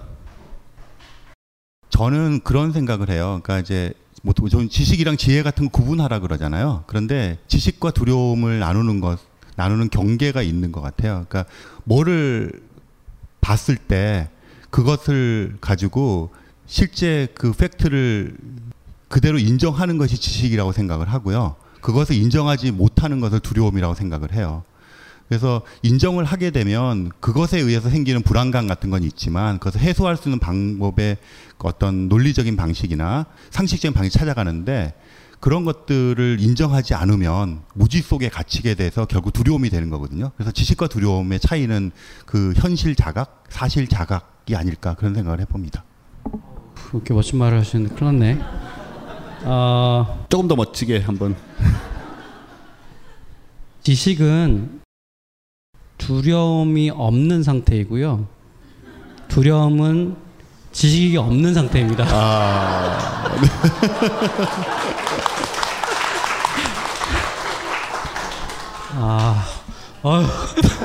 된 거죠? 선방하셨습니다. 끝입니까? 더 이상 무슨 설명이 네. 필요해요? 저도 뭐 좀 하고 싶었는데요. 네. 너무 멋진 말들 하셔가지고요. 제가 생각했던 게 되게 시시해졌어요. 저 그냥 시시해도 할게요. 지식은 문명이 우리에게 준 용기이고요. 벌써 별로. 저게 너무 멋있었어 저게. 두려움은 우리 속에 짐승이 갖는 아이씨.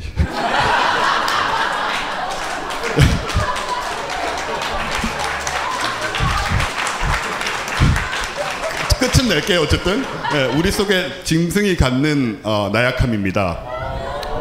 예. 자, 끝낼 때가 됐습니다. 이렇게 매 편마다 지금 1부, 2부, 3부가 각자 다른 분위기로 다른 게스트와 함께 매우 흥미로운 꼭 이 코스모스 영상에만 국한되지 않는 아주 좋은 질문지 던진 거예요? 질문지예요? 아까부터 들고 있더니만 내가 물어보려고 그랬는데 그 어디로 갔어요? 이거까지 하고 끝내자.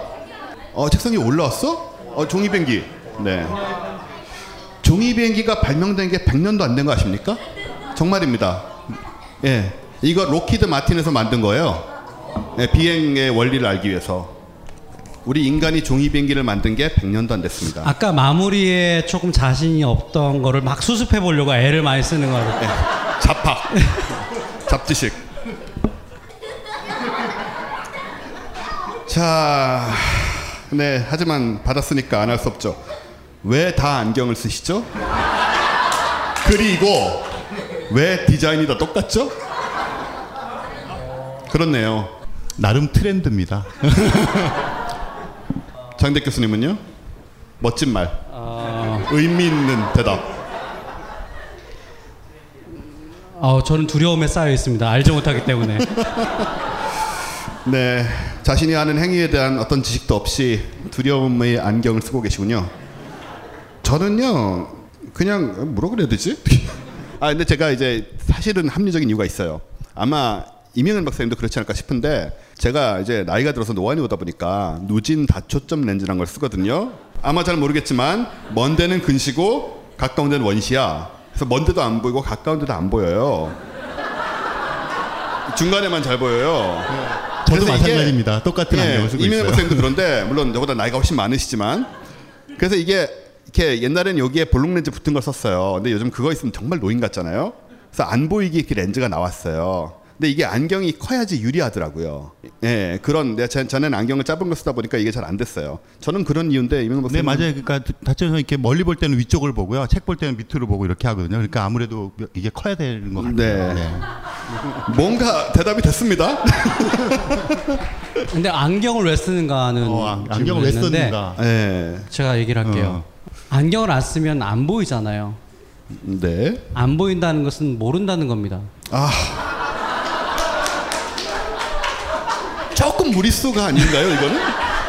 지금 너무 좀 멋지다는 거에 좀 들뜨신 게 아닌가.